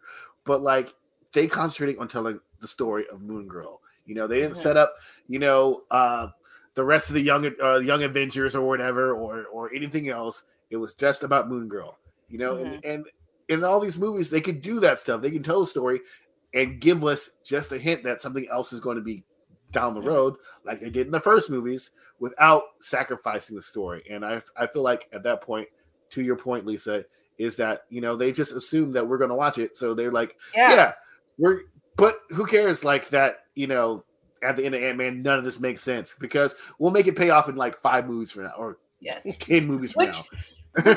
I feel like they've proved that they probably do have a plan, but it is frustrating in the moment. And as you're looking at each piece, you're like, oh, this piece doesn't fit. But when you see the big, oh, now it fits. I get it. But like, while we're only looking at the small view of things, it's like, y'all can do it better. Especially because in the beginning of the MCU, they didn't know how long it was going to stick. They didn't know how popular it was going to be. So if another movie never got made, it still was satisfying enough that it was okay. But if it did, you know, much like Supernatural, how they always thought that they were going to get canceled every season, so they made sure every season wrapped up with a nice little bow, and then Dean dying. Dean dying, Sam dying, Dean. Someone dies. And this is the end of the show. You're never coming back. But I think that that's a Marvel thing. And I think that that's why we like the TV shows so much, because, you know, sometimes it gets exhausting having a big, giant, big bad all the time, and you're wondering how they're going to solve it. And it's nice to just have like a monster of the week, a problem that you can solve, and you can learn. And just getting a nice little slice of life of this is how the regular people, you know, live.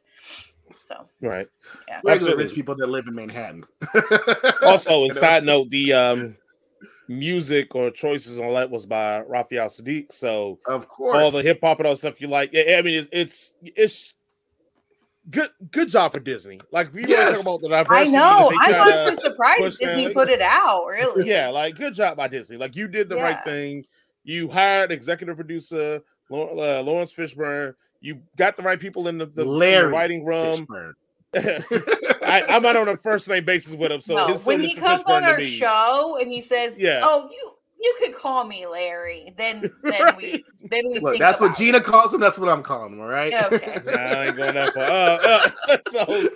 But yeah. So executive producer Lawrence Fishburne. You get people of color to write this. You get people of color from New York to write this, and you get the music done by one of the probably greatest musicians in R&B history. One of the most underrated greatest musicians in R&B history. Yeah. Like and I'm trying to get more people to watch this. So hopefully when people watch this review, they're going to want to go watch this because this is the show that we should be getting behind and pushing and wanting more of this. Yes, because this shows that you can do all black things and it still makes money. So you can get away from that excuse of being like, go bloke, or this is when you put a lot of money into black things, it doesn't sell well. Like, get rid of these stigmas by supporting something like this. So I'm here for it, man. I loved it, and I can't. Hopefully, it gets to season 2, and I'm here for it. And they get more than 6 episodes. It's like 10, and just keep it moving.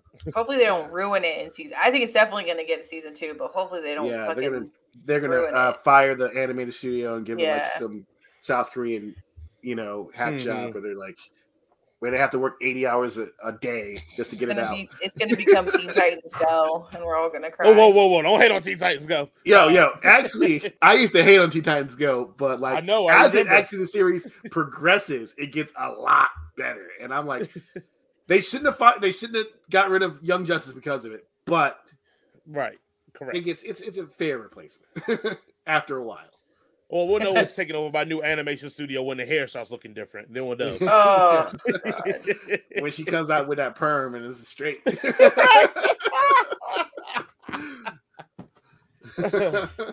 I give Moon Girl straight hair. Moon Girl got a bob. Wow. Right.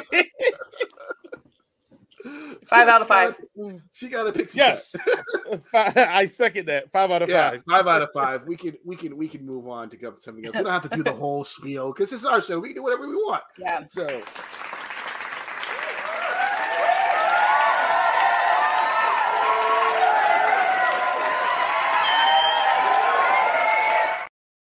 Yes, the 5 out of 5 balls. Everything. Whatever you're gonna ask, head. So there we go. All the head. Just like the bunny ranch, nothing but head, guys. I had to ruin it. I'm sorry. Okay. It's fine. We're used to it. All right. Going on to another show featuring black people in it. When a bounty hunter's 2 kids accidentally hitch a ride into outer space and crashes his latest mission, they discover that their dad's job is anything but boring. Dodging aliens and lasers and fights, this family's bonding time goes to the extreme. That is the Google synopsis of My Dad, the Bounty Hunter, also known as My Black Dad is a Bounty Hunter. Thank you. You're welcome. You're welcome, Netflix. You're welcome. If you don't know, now you know. For everything we do a 1 sentence review. Since it's Black History Month, Jason, go ahead and give us your 1 sentence review. Man, that black dad need to get the belt for these damn heathens. Damn it, you stole mine. Lisa. Lying parents and kids who don't listen in space. And for me is sometimes it's okay to spank your kids. Hell yeah. These kids. Kids were... Now, let's start with Lisa. Oh yeah. Lisa, whose kids are like the best, by the way. So I have been blessed with amazing kids. So anytime I see stuff like this, I am like, I could never. Throw the whole baby ever. Please, I turn into like black dad. I be like, I look at my kids like, I bet not ever like that. My black dad get you. He's sitting here grounding his kids because he's watching this show. Right. They're so sassy. They got sassy mouth. They talk back. They don't fucking listen. They're disrespectful to their parents. They're disrespectful to their grandma. Like, I cannot. Like, I compared them to the kids in Are We There Yet? And those kids in Are We There Yet are bad. That's when Ice Cube lost his gangster card. They're like, we can go ahead and take that from you, Ice. Thank you. Listen, the kids over there that are so bad. And then there was another one where the kids were so bad. Johnson Family Vacation, where they're just like throwing their dad's CDs out the window, and I was like, oh my god. But anyway, his black card, so he's still good. Yeah, this show, which I understand it's a trope. You keep secrets from your family, like Spy Kids. My parents are these badass humans. They don't tell anyone, and I just feel like it could have all been solved if they would have just been upfront with their kids. And at the end, spoiler alert, just so y'all know, when you find out that like the mom is an alien and he, rescued her and everything. So like she knew the whole time. And I'm just like that doesn't make sense. And if you knew the whole time, then you should have been making excuses for him instead of kind of letting your kids think that he's a deadbeat dad. I don't know. It just, I understand what they were doing. It had funny parts when the kid, what's his name? Sean? Is his name Sean? Sean, yeah. And he was just like, I am walking, and the robot's like, why are you talking like that? There were some crazy There were some gems. There were some gems in there. I was laughing so hard at that. And then, and especially when the mom's like, telling the whole story, and they're like, you're an alien, and she's like, that's all you got from that? I'm like, yeah, that's all I got from that story too, is you're an alien. And yes, yeah, it had some hidden gems, but like, damn, these kids, like, they just they made everything so much harder than needed to be. Like, so much harder than needed to be. But the one chick, I don't know her name, but the one that like was the bounty that he was going after. Vax. That's her name, Vax? Yep, Vax. Okay. She was they made her so pretty, and I loved her. Chung. Oh, nice. That's why she's pretty, because she's yeah, she is. So, I'll admit, when you were doing that, I was like, "Are you trying to say she's hot, or just she played a good role?" Or, but I get it. You were saying she's hot. She's all of those things. Got it. It's good. Animated. James watched it a little bit with me, and he's like, "Oh, yeah, she kind of has like an Ahsoka vibe," and I was like, "Yeah, she does. You're right. That's probably why I think she's so good." Yeah. So, because I think Ahsoka is. Is it bestiality to want to have sex with an alien? No. Yes. They're humanoid. They're humanoid. It's fine. Agree to disagree then, Jason. They have. So yeah, that's it. Give it a watch. I see what they're doing. I get it. It wasn't my favorite, and I think if I would have watched this before Moon Girl, I probably would have enjoyed it more. Yeah, me too. I think I made a mistake by watching Moon Girl first, and so I was very hard on it. But it did have a lot of very funny moments. It's a cute cartoon. You mind if I jump in next, Jason? Jump right on in there, Jason. All right. So be my guest, sir. Here's one of those things. So when we review things, because I realized that when we watch so much stuff and so much content, we review a lot of things. I'm starting to get these finite rules for myself. So when I review things, that like, hey, if your show is going to be predictable, at least make it fun and enjoyable. If it's going to be predictable, this show is very predictable, 100% predictable. You can see everything coming a mile away. You knew the convict chick was actually going to be a good, like you see it all. That's the problem with this. It's not that it's predictable. It's that it's not fun while being predictable. Yeah, the wing's the best in the universe. That's a great thing to have. That's fun, and it really goes nowhere because that could have been set anywhere. It didn't really matter, except for like to get the kid to go to the bathroom. But again, he could just eat bad food at any rest stop and had the same. So why make this big deal about the wings being the best in the universe, where it means nothing? And it's a lot of that stuff going on in this movie, where they set things up to be a thing, and then it's no payoff for it. It's just we just said that to say it. Now, if this is because you're going to, let's say by season 3, we're going to be in this bigger universe and all these things make more sense, then cool, but you don't know if you're going to get another season. So having this stuff in it is useless, like the Chilligan place, whatever, that's supposed to be the happiest place in the universe. and you find out the underbelly is kind of crazy. Or I guess we could say we're doing spoilers. Like it's some slave labor type of bullshit going on. Yeah. That's cool and all, but it's almost like, again, that place is still going to run. Like it's still, I don't know. So right. Like it just felt like a lot of things in here were just in there because they were trying to get cool stuff in there because it was so predictable, but it just wasn't really that cool. I hate, and everybody who's watched the show long enough know, I hate the bad kid trope. I think the bad kid trope is something that we should throw out. I'm just going to start now saying lazy writing whenever I see this now, because that's what it is. It's lazy writing because you're manufacturing conflict. Like, they're supposed to be eventually the heroes of your story. Don't make me hate them.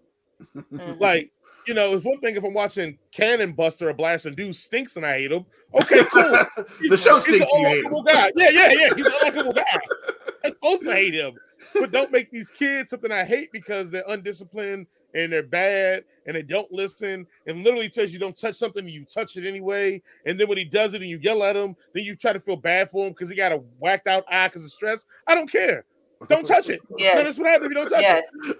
Like it's so stay on the ship and then you're wandering around. Like it's just so much of like they could have created because they made the girl, I think it was Lisa was her name, right? Lisa, yeah, Lisa. Mm-hmm. They made her so intelligent and above her age that I'm like, oh, that's something interesting you can work with because remember she was good with a shot when I had her at the amusement park and she seemed to be able to figure things out pretty quickly. Make it so that it was something that was going to happen to their father, but since they were unused to his bounty hunter lifestyle, where he maybe could have handled it, but in her mind, it's like, oh no, they're about to ambush him. We got to help. Like made situations where they had to get off the ship and do things. So it sets up that they have this kind of almost heroic moral compass. Instead, they gave it this moral compass, but it was in direct contradiction and reflection of her father. Yeah, and it doesn't work because you know what job he does. We all know bounty hunters' job isn't about doing the right thing and being the police. Their job is about getting the people that are going to pay them. And you understand that, and you went along with it and still thought it was cool. But then as soon as it came to like something you didn't agree with, now it's no, he can't do his job. Like it just, she was built too smart to have that kind of feelings. As soon as the alien was hot, it's when everybody's like, "Oh, she a good guy." Nah, right. She's pretty. Nah. Right. Well, she ain't ugly. She ain't an ugly bug. So she's got to be a good guy. And then also, my last thing is, if you're gonna rip off Ben 10 and do a Valgax, make that dude actually a beast. That dude sucked. That they had it. That was his former partner. Like, played by Rob Riggle. Like again, if you're gonna rip off Ben 10. At least make the Joker as good as the original that you ripped off. But all right, again, I didn't hate it too. I actually enjoyed a lot. Yeah, I didn't hate Black Family, but I'm like you. I hated the fact that they make this. They got to be separated crap, and I know that at the end they try to play it off that he did the separation because he felt blah blah blah blah. But you can imagine my disappointment when I found out that they weren't together. It's like, oh, we're not going to get a strong Black family. It's just this separation thing. Anyway, I still did enjoy it. There's a lot of cool parts. That the fight scene at the end. When it's like the whole all family, let's get it on. That grandma was in there. I was like, okay, this kind of redeems a lot of this show for me because that was really awesome. But I agree. The last episode. Sorry, Jason. I know you haven't had a turn yet, but I think that the last episode really did. I think that's kind of what they were going for, or what I think that they should have gone for the whole time, especially because you really kind of see how badass his boss was the whole time. He's like basically the T-1000, and like how are you gonna stop him? And then you get to see how badass the mom was, and I think that was the other thing is like that I was so disappointed in that, especially because they weren't together, because the mom was a badass in her own right, maybe even more badass than the dad, but she's the one who stops her career to take care of the kids, and I fucking hate that shit. Yeah, and like that alien. Like that doesn't make any sense. Like it didn't make any sense. And there are other ways. There are plenty of other ways for them to get what they wanted without having to do those things. There are plenty of other ways to get the kids out in outer space without having to make them assholes. There are plenty of other ways for the husband and wife to be not maybe estranged, but like strained without them being separated. Like there are so many different things that they could have done to still have the exact same ending, which was amazing. And it, I don't know. So I kind of like the idea of whenever people have these badass parents, and because they're their parents, they completely are like, oh, whatever. And they're like, oh, your parents a superhero. Yeah, but whatever. Like they downplay it, you know? Jokes. Yeah. Like I would have been fine with that. Like just the whole secrets just didn't make sense for the parents. For me, I feel like they just botched that whole thing. Yeah, like we said, it's lazy writing. It's just like Superman and Lois. When they find out their dad's Superman, I would be ecstatic to find out my dad. So all the time you missed all that cool stuff in me, you out saving the world? Yes. Yeah. They were like, ugh. And I'm like, I should have punched you, kid. But he was excited. Remember, he was excited to know his dad knew Batman, so I was okay with that. That's true. That's true. But not Damian. He didn't care about Damian. First, before I get into my thoughts on the show, I want to ask you, because you're both parents. Would you know if your kids were magic? Because I feel like I would know if my kid was magic. Like going back to Moon Girl. I don't pay enough attention to my kids. I probably don't know. It's like, I don't know. They'd be like floating shit over my head. I'd be just walking downstairs to start work. I wouldn't know. I fucking know. 100% I would know. I would definitely know. My kids would tell me. I would know. Well, my kids are magic. They're black girls, so they're magic. Yeah. Well, yeah. And I don't even recognize that. Actual devil magic, you know, with wands and shit. Well, now, if it's devil magic. If it's devil magic, I know, because you know how black folks are about that. I've been burning sage in here and all types of stuff. But taking to church every Wednesday, we go to church. Get this magic out here. Right. I made the mistake, or I guess I did make the mistake. I watched the first episode of My Dad the Bounty Hunter first, and then I watched the first episode of Moon Girl. And I was like, oh, My Dad the Bounty Hunter, this is fun. I like this. This is really cool. This will probably be like one of my good things. Like, and then I watched Moon Girl, and I watched like all the whole entire season in one like sitting. Yep. And then like going back to like My Dad the Bounty Hunter, I was like, it kind of lost some of its luster. Kind of like, man, and now I see, because these kids are bad, and like you had to have figured out that the mom was an alien, because ain't no African American woman would let her kids act like that.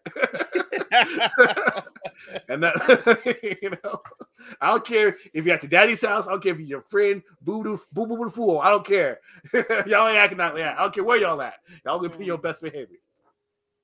But there is all sorts of little tiny jokes in here that I just freaking love. Like they're making like references to like obscure ass movies and stuff, and I was just laughing my butt off. And I thought it was funny, even though these kids definitely need a whooping. The dad definitely need a whooping. Yes. Like all y'all, where are y'all parents at? Because I need y'all to come over here and do some parenting. But one of the things I really liked about this show was the voice cast in here. Like from immediately, I could recognize the dad as Laz Alonso from The Boys. His Mother's Milk. I was like, dude, that dude. Like I did not know he was a voice actor. I've not seen him or heard of him. Maybe I'm just missing his CV. But like he could do it. He could be a voice actor like fairly easy. He put a lot of emotion and attenuation in his voice, and I thought he was really, really good. Pariah Ferguson is the one that played Lisa. She is Erica Sinclair from Stranger Things. She's from Atlanta, so like I don't care if the show sucked. I'm gonna give it a 5 out of 5 because she's from Atlanta. Yeah. Yep, that's the way it works. We're not biased at all. We're not biased. Yeah. Completely 100% intellectually honest in this show. You know, they had Jim Rash as the fixer. He was the principal from. I'm not telling you guys to mansplain it to you. I'm telling it to the viewers. You might not know who these people are. He's the I don't know who these people are. That's why. Well, so Logan immediately heard his voice and was like, "Is that Jim Rash?" And I had to look up because I don't know names, so I was just like, "Do." Yep, it's Jim Rash. Yeah, I heard his voice and I'm like, "That's Jim Rash." And he's the principal from Community. If y'all ever watch Community, he's been in a lot of other stuff. And like, oh, okay. I never knew that. Like I recognize his voice, and I'm used to him being like sort of jovial and silly and weird all the time. But like he played the fixer like that dude was kind of scary, just the way he talked, and it was like yes, smarmy, like corporate dude, and I was like, he did it. I said Jamie Chung is Vax. Yvette Nicole Brown was Chris. If she's also from Community, if you don't remember who her she is, you're racist. She's not Donald Glover. She's the other black person from Community.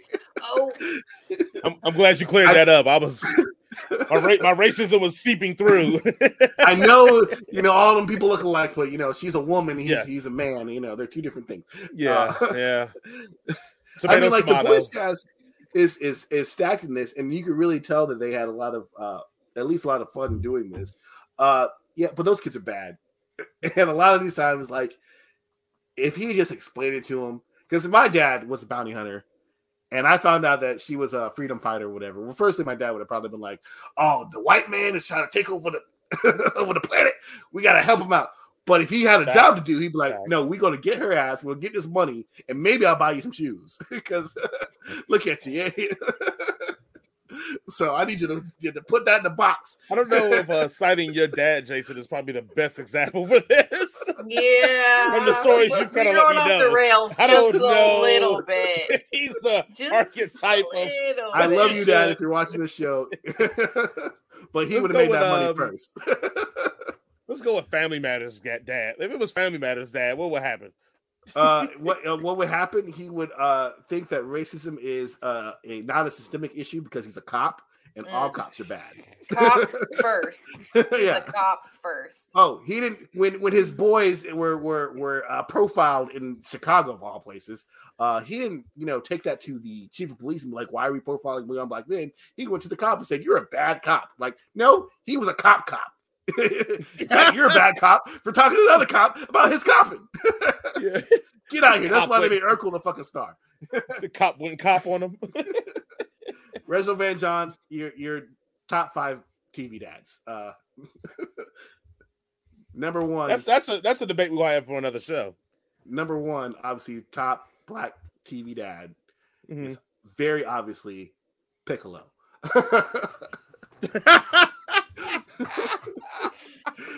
That's obvious. I don't know. I am totally down with having this conversation later. I feel like Piccolo would be considered a mammy if you really want to. Like, he was like a black dude taking care of an Asian baby.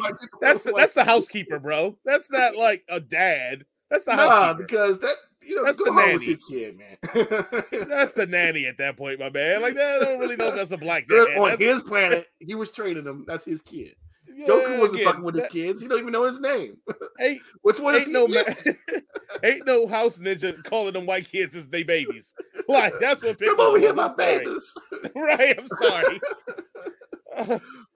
I mean, we know who number 1 is, but we can't say who number 1 is because we know who number 1 is, and number 1 can't be is he who should not be named anymore. Correct. Then Uncle Phil replaces number 1. Yes. I would say Uncle Phil would be my new number 1. Yes, number 1 TV dad, hands down. Especially in the original series when like, why did you leave me, man? Oh man. So I know we're completely off the rails now, but since we are. It doesn't matter. It's all black. So Bella started at Fresh Prince of Bel-Air from like the beginning because she never watched it, and I'm like she wasn't born when it came out. I know, but there's a few shows that I make them watch, but it's on I think Hulu now. So anyway, so I'm like I'm not watching every episode with her, but I'm watching as I have time watching episodes with her, and that show's so fucking good. And Carl and Uncle Phil is from the very beginning claiming Will like. And he's just, it's so good. He's just such an amazing. And then, like the episode where Will gets a job is literally because Uncle Phil called him one of his kids, and I was just like, I can't handle it. Sorry. Yeah, no, it's good. It's great. Cried when that show won a fair when they all moved. Yeah, it's so good. That was just great TV. Bel-Air season 2 is out. Did not know that. Got to go watch that. I never watched Bel-Air, so dude. Even though it's a dramatic retelling of the Fresh Prince story, it has enough of the DNA in there to like it's good. It's good. I love Bel-Air. Jabari Banks, he brings like his own swagger to it, but there's enough Will Smithiness in it that you're like that. It's great. Just watch it. It's good. I think Fresh Prince is also a good example of even if you're not, Black, that you can still enjoy it. It is like, like a very much Black TV show about a Black family. Especially when Black Aunt Phil is on there. Yeah, for real. and it's really like they find a good way to be relatable, and they also find that way to not talk at you. Like, it still has heavy themes in it, but it's not like throwing it at you. It's just natural. It's great. Carlton, who grows up in Bel Air, and Will, who also grows up in Bel Air, will get shot. Yeah. And Carlton goes gets a gun and goes looking for the dudes because he's crazy. Carlton a ride or die, bro. Come on, Carlton's about that life. Carlton out here, bro. Thug life, baby. Jeffrey driving his Billy, go do some drive-bys. Right? Put a 6-shooter, 38 special. He out here letting them know, Dirty Harry style, baby. Yeah. Which is funny because Alfonso Ribeiro is from like Compton, whereas Will Smith is from like a really nice area in West Philadelphia. And it's always funny that they were like, Will Smith's prep school kid, even though Alfonso Ribeiro is a child actor. Like they were from but like, still they played opposite of the type. But Carlton in the new show Bel Air for most of the season is straight villain. 100%. Straight villain. Okay. Like he is the worst. But like that kid who plays him is great. Like, but straight villain. But back to My Dad, the Bounty Hunter. Oh, yeah. Okay, so ladies and gentlemen, we're at this point of the show where we realize that tells you how we really feel about this cartoon. We're willing to talk about everything else but the cartoon. Yep. That's always standard here. When we start going off on tandems that don't matter, it's My Black Dad. Bounty hunting. That has something to do with Fresh Prince. So let's just go ahead and hit the rating system. Give it about a 1 to 5 with whatever y'all would like to give it. Jason, out of 1 to 5, what would you rate this TV show? I will give My Dad, the Black Bounty Hunter, a 2.5 out of 5. Again, it has some points in there, but just it's so much annoyance to get to the good parts, and that's not a good thing. Lisa, how about you? Same, 2.5. I will give it a little bit higher. I would give it a 3, just because I like to be, contrarian. I don't fucking know. Okay. I remember at one point in my life I was trying to write the sitcom called My Two White Wives, but then I realized it would never take off because like it'd be a Black dude dating 2 white women or married to them, and I feel like that was nothing society's ready for. But I feel like now in this era, maybe it may be ready for this. Yes. I would one up you. I had an idea for a TLC show called A Baker's Dozen, where I would have 13 kids from 13 with different women, and that's called the Nick Cannon show. Nick Cannon show. You should imagine how my surprise was. I wasn't thinking about TLC, the network, but the group. I was like, "What are you talking about?" What the fuck we're talking about? What does T-Ball's Left Eye and Chili have to do with anything? I was going to marry them. Yeah, right. You're like, "Oh, what up? You had a TLC show," and I'm thinking, okay. Let's see where you're going with. I'm like, she's going to impregnate T-Boss and Chili, have a bunch of kids? Because the impregnation of Left Eye will be a little tough in the circumstances right now.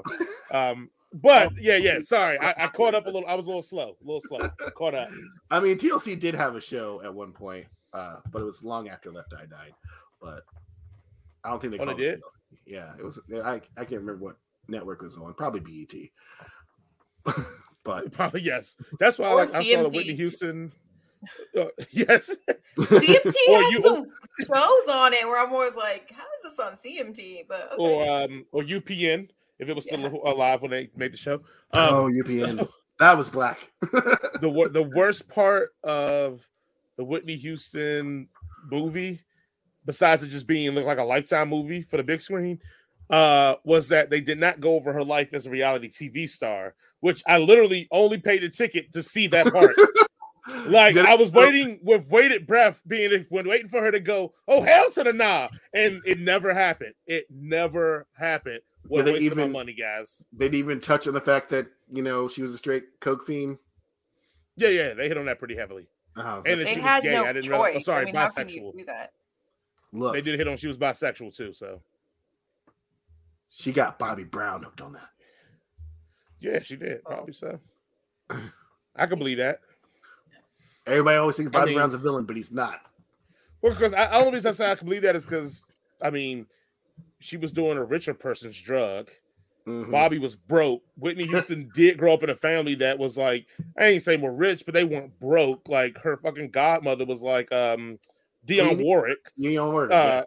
Yeah. Like, so she knew Aretha Franklin. Like, Aretha Franklin become like, they mentioned it in the movie, like all these famous people that she knew and hang around with because of anyway.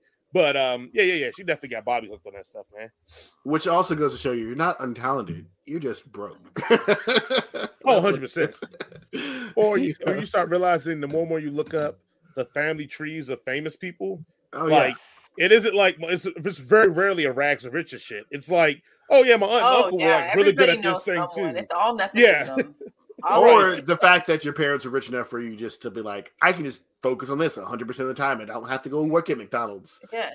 So I can go to my, apartment that's a 1-bedroom with roaches, I'll just live in my parents' pool house and, make music or act in my Well, if you think about like Tobey Maguire and Leonardo DiCaprio and I never think about Tobey Maguire. They all grew up together. They were all kids. They went to high school together. In the nice high school in Beverly Hills. That's such a wide range too. Like I would probably go like Tobey Maguire, then maybe Jake Gyllenhaal because they're both a little whatever, and then DiCaprio is seeming more creepier the older he gets now. Well, the fact that he doesn't date a woman over 25 and he is nearly 50 is a little weird. And he literally is breaking up with them like right before their 25th birthday. It's creepy. Good for him. Yeah, but they're all still like BFFs. Oh my god. I couldn't be around 25-year-olds. It's hard. It's really, really hard. I couldn't imagine being in a relationship with a 25-year-old now. So definitely not when I'm 50. But I realized we got kids that are like this.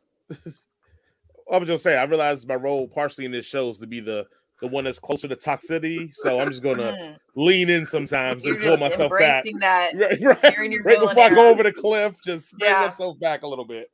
Good for him. Right? Yeah, I mean, look, I look at it this way. Yeah, that's what I was gonna say. Like, but he's also Leonardo DiCaprio. If he was just like Leonardo DiCaprio who owns a fucking Midas down the street, he wouldn't be doing this. So, also, I feel like now, and this is something that is going to be, I think in our society, we acknowledge more now and we're better at it. But if it was like a 50-year-old woman only dating a 23-year-old, I don't think nobody would care as much. And now I think we care a little bit more than we did in the past. We'd just be like, oh man, Stella got it. They made a whole movie about it. Stella got a movie back. Like, it was a whole thing about her banging this younger dude. Like, but they've also made a shit ton of movies about the opposite. And it's, I mean, oh no, I agree. I've seen The Professional. It's weird. Oh no, I agree. And I'm not saying this in the sense of defending DiCaprio. I'm saying in the sense that, like, I think as long as he's not like meeting them at 14 and then waiting until they're 18 to get with him, then if they're like 19 and 20 and he's meeting them, then I'm like, Lisa, I personally wouldn't want to do that because I'd be like, what can we even talk about? Like, you can go to Chuck E. Cheese. She can play in the ball pit while you drink a beer. I think all the tokens you need. Go ahead and have fun. I'm pretty sure he has a ball pit in his own house. You can take that how you want to take that. But it's just one of those things again, like, as long as he's not grooming them and they're just like, and I know it's a hard thing because when they're that young, it's hard not to groom. But as long as he's not getting them super young and like, oh, I'm waiting until you get 18, like, you about to turn 18 real just yeah. But it's creepy though, because I'm like Taylor Johnson. But yeah. Speaking of something, what happened to him? What is he doing? Oh, you don't know about him? Kick-Ass? No. Yeah, you know who he is, right? Yeah, Kick-Ass. Like his wife she's like 25 years older than him or something crazy. Oh, she was his director when he was like 16 or 17. And and like literally like the second he turned 18, then they're magically dating and then married like a few months later, and she was like pregnant. Like so she already had kids, so her kids were calling him dad like when he's like 18, 19 years old. Like and she's immediately getting knocked up. So like now they have like 5 kids or something, and he's like it's like a whole thing. He's younger than us, I think, right? Or yeah, like, probably or like French President Emmanuel Macron, who married his I want to say his elementary school teacher. No. Oh wow. Probably. Yeah. I mean, I don't know what the grades are in France. Yeah. So it definitely does happen to men. I think it's just not as like you said, that they don't make it. But yeah, but 100% that's grooming. And also too, sometimes some young dudes be trying to shoot they shot. Like remember, I was watching that Harry Potter reunion, and I think Daniel Radcliffe tried to shoot his shot at Helen Bonham. Yeah, but she did the responsible thing and was like, "You're a child," ha ha ha ha, and kept it moving. But look, I remember when I was a kid, sometimes I had a guidance counselor in high school. I'm like, look, if Tim Burton ever becomes too racist for you, Helen, I'm right. Well, but then you also have Tom Felton, who was like 3 years older than Emma Watson, and was just like, nope. 100% friends. Like, he was also still and they have like a minuscule. No, they were best friends. Did you not watch the documentary? No, I'm not watching no documentary with no J.K. Rowling's name on it. Look, this took a slant. I have to get some political capital because I'm going to buy that damn game, right? So I have to stay away. I asked my wife if she wants it. She still hasn't made a decision yet, so. To stay away until I can get my hands on enough money to buy the game, and then I can be like, then I have to stay away. I don't want to play it because, like, if I don't like end up in the house that I want to be in, I'm gonna be pissed. You pick your house. You can choose your house. I thought you just like fill out like a thing and they make and then then you can say, but I don't want to do that. I don't want to do that, man. That's cheating. Technically, it's not because in the books they say that Harry chose Gryffindor because he was like, look, he's not gonna watch a documentary with her name on it, but he's gonna fucking quote it with her name on it. You make no sense, Jason. You make no sense. You contrary a-hole. So we need 10K for him to agree with you? Is that what we need? 10K? I read all the books before she became problematic. All right. Well, before she told us she was problematic, because she probably was always problematic. Oh yeah, I mean, never told us. I mean, Shacklebolt. Bobby was always the writing was literally on the wall. Yeah. I love on TikTok. People will do skits where they'll be like, "Hi, I'm in." There'll be a Harry Potter character. I am the bisexual character. My name is, Kim. Yeah. Another, gender neutral name, or because like the one Irish guy. Yeah. Hold on, because isn't it a trans person in the game supposedly? Yeah.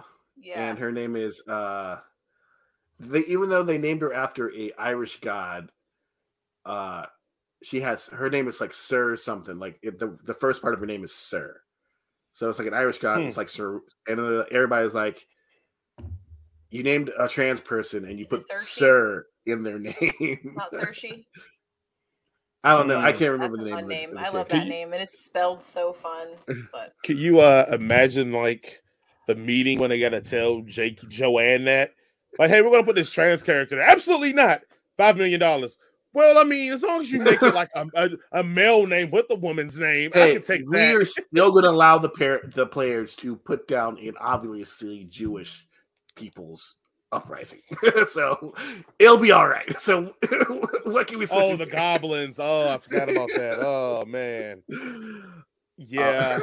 I just can imagine like if J.K. Rowling had wrote like Harry Potter but from an American perspective, and then they'd just be like, this is Blackinson over here.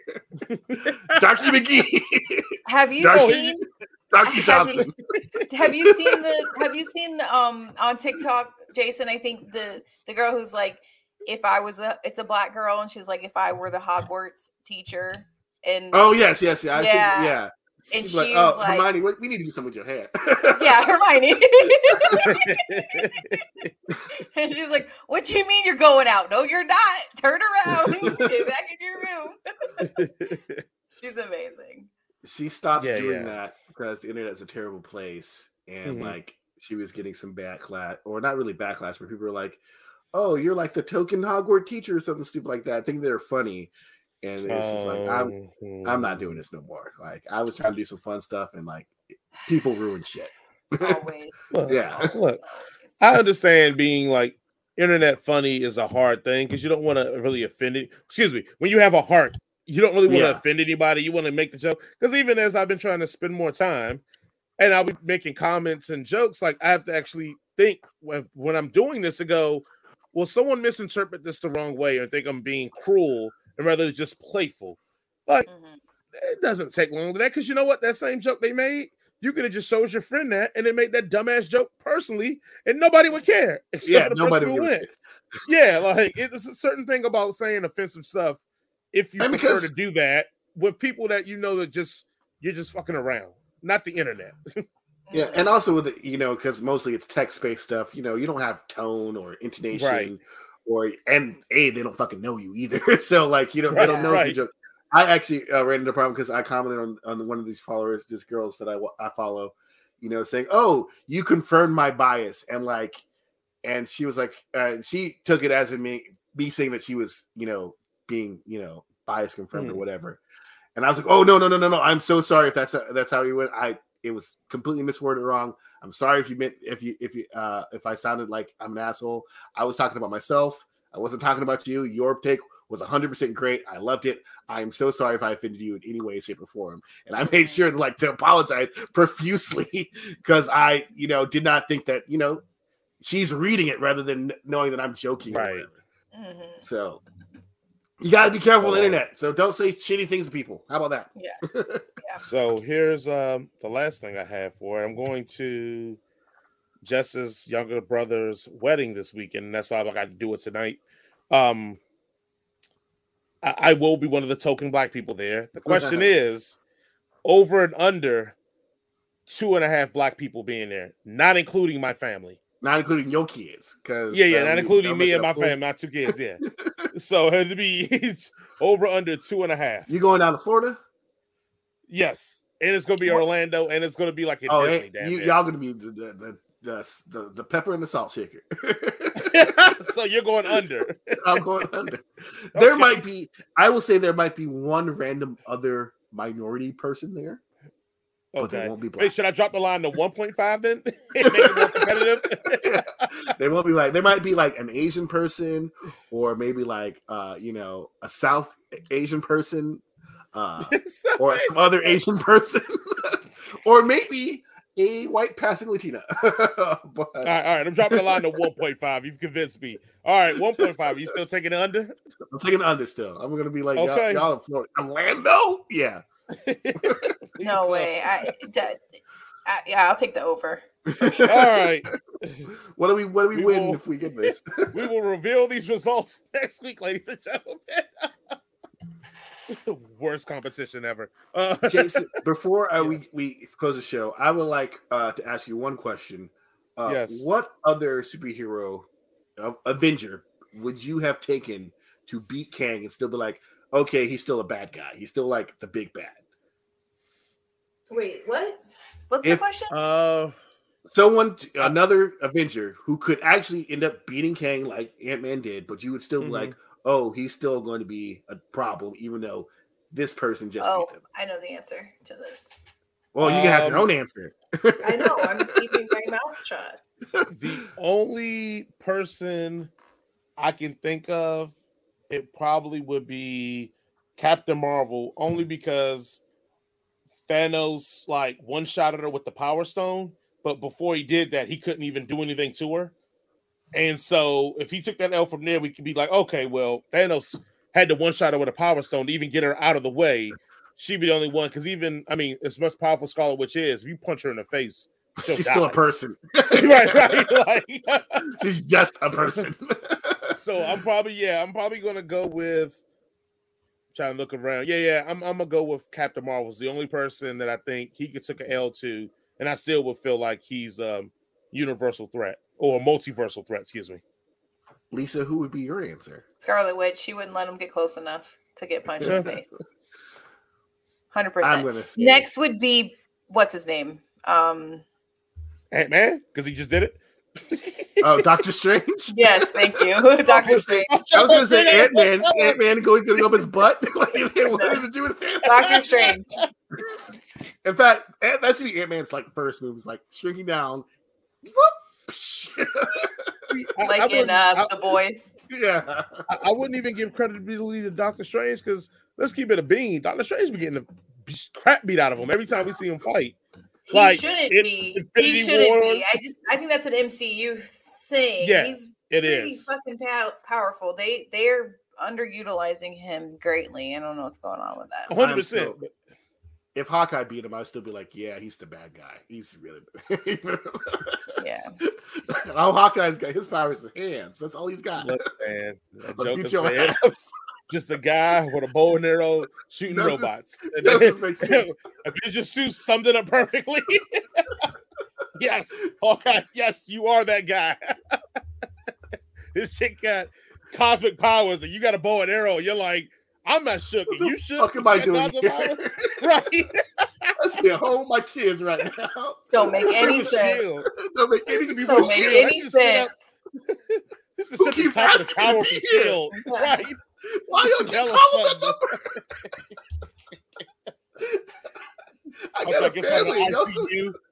We got another world in the threat. We need you. God damn. What was it? Age of Ultron, right? Here he's disappointing my kids. Right. I got a multi-billionaire friend over there who knows I'm just a dude with a bow and arrow and still hasn't made me a suit. Nope. Right? Hey, I'll give Tony Stark credit. At least he built the black guy suit first. Nah, because the black guy had to steal a suit because racism. Did he steal it? I thought he got it. I thought he stole it in the second movie. They went and had to steal it from. Rhodey stole the suit from him and took it to the American government. Yeah. Which Rhodey. Yeah. You sib him for the wrong girl. The Patriot or something, right? They did like the whole show of everything. The Iron Patriot, yeah. I guess in my mind, I thought like he gave him that suit, and then when they broke apart, he just went to the other side and was like, "Oh, I got the suit." Yeah, because it was one of the. It was like the Mark II or whatever, one of his first suits that he stole. But he didn't even paint it yet. He didn't even get the nice one. He got the fucking jalopy. Yeah. That he was like, I don't even want it anyway. The Falcon had to steal his shit too. Yeah, that's hot wire the suit. All right, it is. He's got a half-lit cigarette hanging on his mouth. Right. Shut up, Jarvis. I'm taking this. God in 60 seconds, the Rhodey edition. Oh, that's the MC movie we should see. That's the one shot they should have made. Someone make that a cartoon, please. I'm just imagining him in his house shoes and a wife beater. Okay, if it's Tony Steak, I'm kicking his suit. Tony Steak. I dare one of y'all say something to me.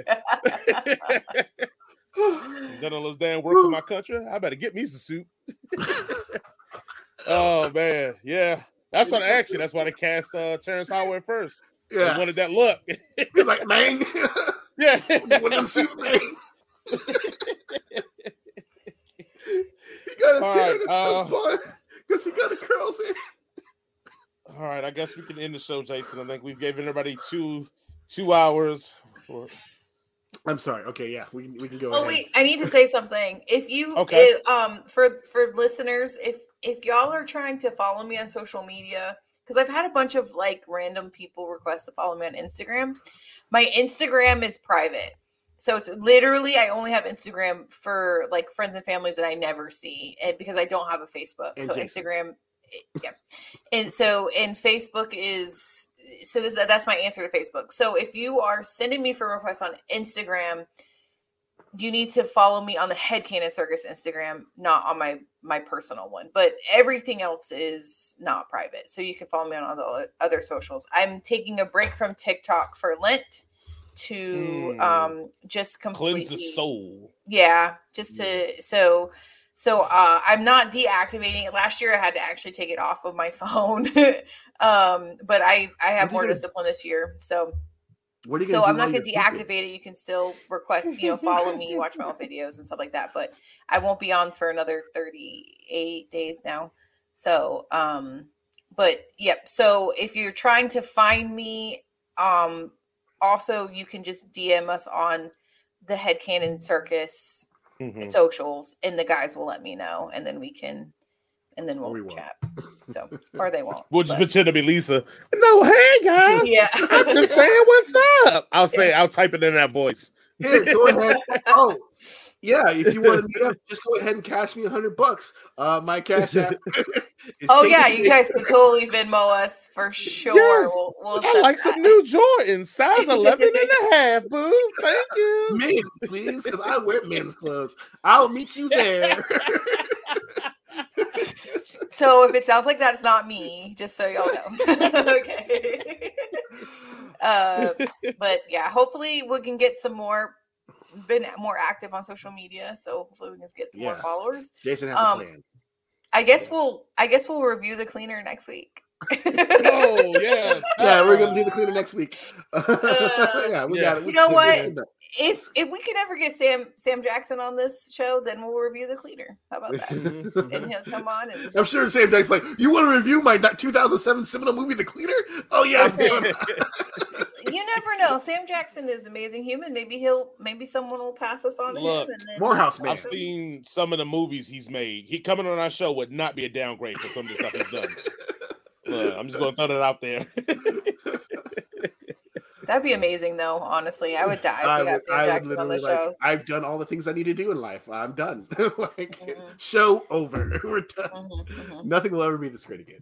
Also, for all of our listeners and viewers and followers, if we reach 5,000 viewers or subscribers on YouTube or on any other one of our platforms, Spotify, Apple Music, Apple Tunes, whatever, Jason and I will do hot yogurt with Lisa. I don't want to do that, so please don't make me do that and stop subscribing. No, actually, subscribe so we can do that. Also, if we get to 10,000, we're going to do I'm going to have to agree with Lisa for everything. Yes. For everything that everything I say. She says. Even if I say The Greatest Showman is the greatest movie ever made, ever, he got to agree with me. He does. That's the deal.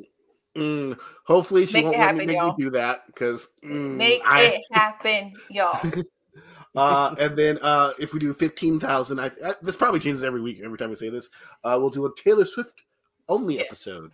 Yes. Please don't make me do that. And if we get some number over that, then I will allow you, the viewers, as well as my lovely co-hosts to fuck with my dating profiles on the internet. Yes, please, guys. I feel like we should just do that anyway. I know, right? You should just let us do that. Daily Bumble update. More subscribers. yeah. Daily Bumble update. Just let us know how it's going in these streets. Yeah. How many single moms can Jason attract in an hour? 0. If you have Lisa do your profile, sploosh it up a little bit, then you let me talk for you when they text you. Yeah, you be in there like swimwear. It's totally not immoral. And then they see my pictures and like, oh yeah, swipe left. Well, that's Lisa's job. She'll make sure they swipe right. Is that how you? Well, just put a picture of Jonathan Major. There you go.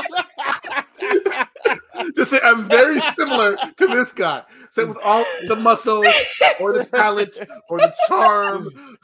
Or even like he doesn't say I look like Jonathan Majors. Here's my picture. Do you see the resemblance? And it's Jonathan Majors. We'll put a little Photoshop on it just to make it a little less like him. So have him have a mustache. Right. Charlie mustache. Give yourself a scar and it'll be like candy. Get him a scar just right down the eye. Yeah. Stupid. Okay. I apologize. Go ahead. Lisa, do you have any closing words for us? Yeah, I forgot what I was gonna say. Don't forget to go to our website, please. Jason worked really hard on it, so please go check us out. We got a couple blog posts. Engage. If you guys would please send us money. Well, yes, Black History Month's almost over, so you better Venmo your Black friends some money. If you can just like tell us if there's things you want to see, that we're here for you guys. So if there's things you want us to review, talk about, anything like that, we would love to do that so we can get more people. Please just, anytime you like and subscribe, please just repost it somewhere else so we can just bump up the views. Share. And yeah. I mean, I got a foot tattoo, so if y'all want to see that, you just let me know. You just got this show spicy. Maybe that's on our Pantheon. It's Ed Kenneser's OnlyFans. There's not only this feet, but our feet as well. There's our ugly ass man toes. Listen, right. we try and I got eye surgery last year. I'm trying to pay that shit off. Like, just gnarled toes, fungal. Just gnarly. You have any last words for us? Yeah. As Lisa usually talks about, support Black businesses. Yes. I had a Black business that I support, and I was like, I should mention it on the show. They're really good people. So, Sweet Brown Sugar Bakery. It's in Grayson, down the street from me. Great Black owned, delicious desserts. They even do chicken salads and tuna salads and soups. And quiches, like, it's really, really good, guys. Every time I go in there, can you text us that link or what? Oh, 100%. Every time I go in there, I probably spend. Oh, again, I just remembered it today to bring it up, but I usually spend about $80 every time I go in there. Me and the girls go in there, we just wreck shop. So pick out what you want, kids. We don't even care. Right. We got that tax return. Right. Well, that's going to be happening real soon. Tax money, baby. But yeah, please check them out, man. Enjoy the sweets. It's really good. They all do custom cakes as well. They actually had a cake in there that's on display that looked like a stack of pancakes with syrup on it. But it was like a vanilla cream cake. It looked amazing. Yeah. So yeah, they're great. They're dope. In Grayson, the address for people are 2023 Grayson Highway in Grayson, Georgia. So yeah, next time we all get together, I'll make sure I buy some stuff and bring it with me so you guys can have please. It as well. With the liquor, so we can drink that as well. The only problem is you have to go to Grayson, which is the armpit of Gwinnett. Yeah, that's why I'll do it for you and bring it to you guys. Yeah. Yes. He already said he would do it. Little known fact, this show here is also a Black-owned business. So He did that. Well, anyway, thanks everybody for joining us once again. It's been our pleasure to share this time with you guys. Please be kind, be considerate, and tip your servers and bartenders at least 20%, if not more, if you can afford it. And since it is Black History Month, tell Jaren that the Irish weren't slaves. Indenture. Oh. Yeah. Hard sell there at the end of the show, right? Yeah.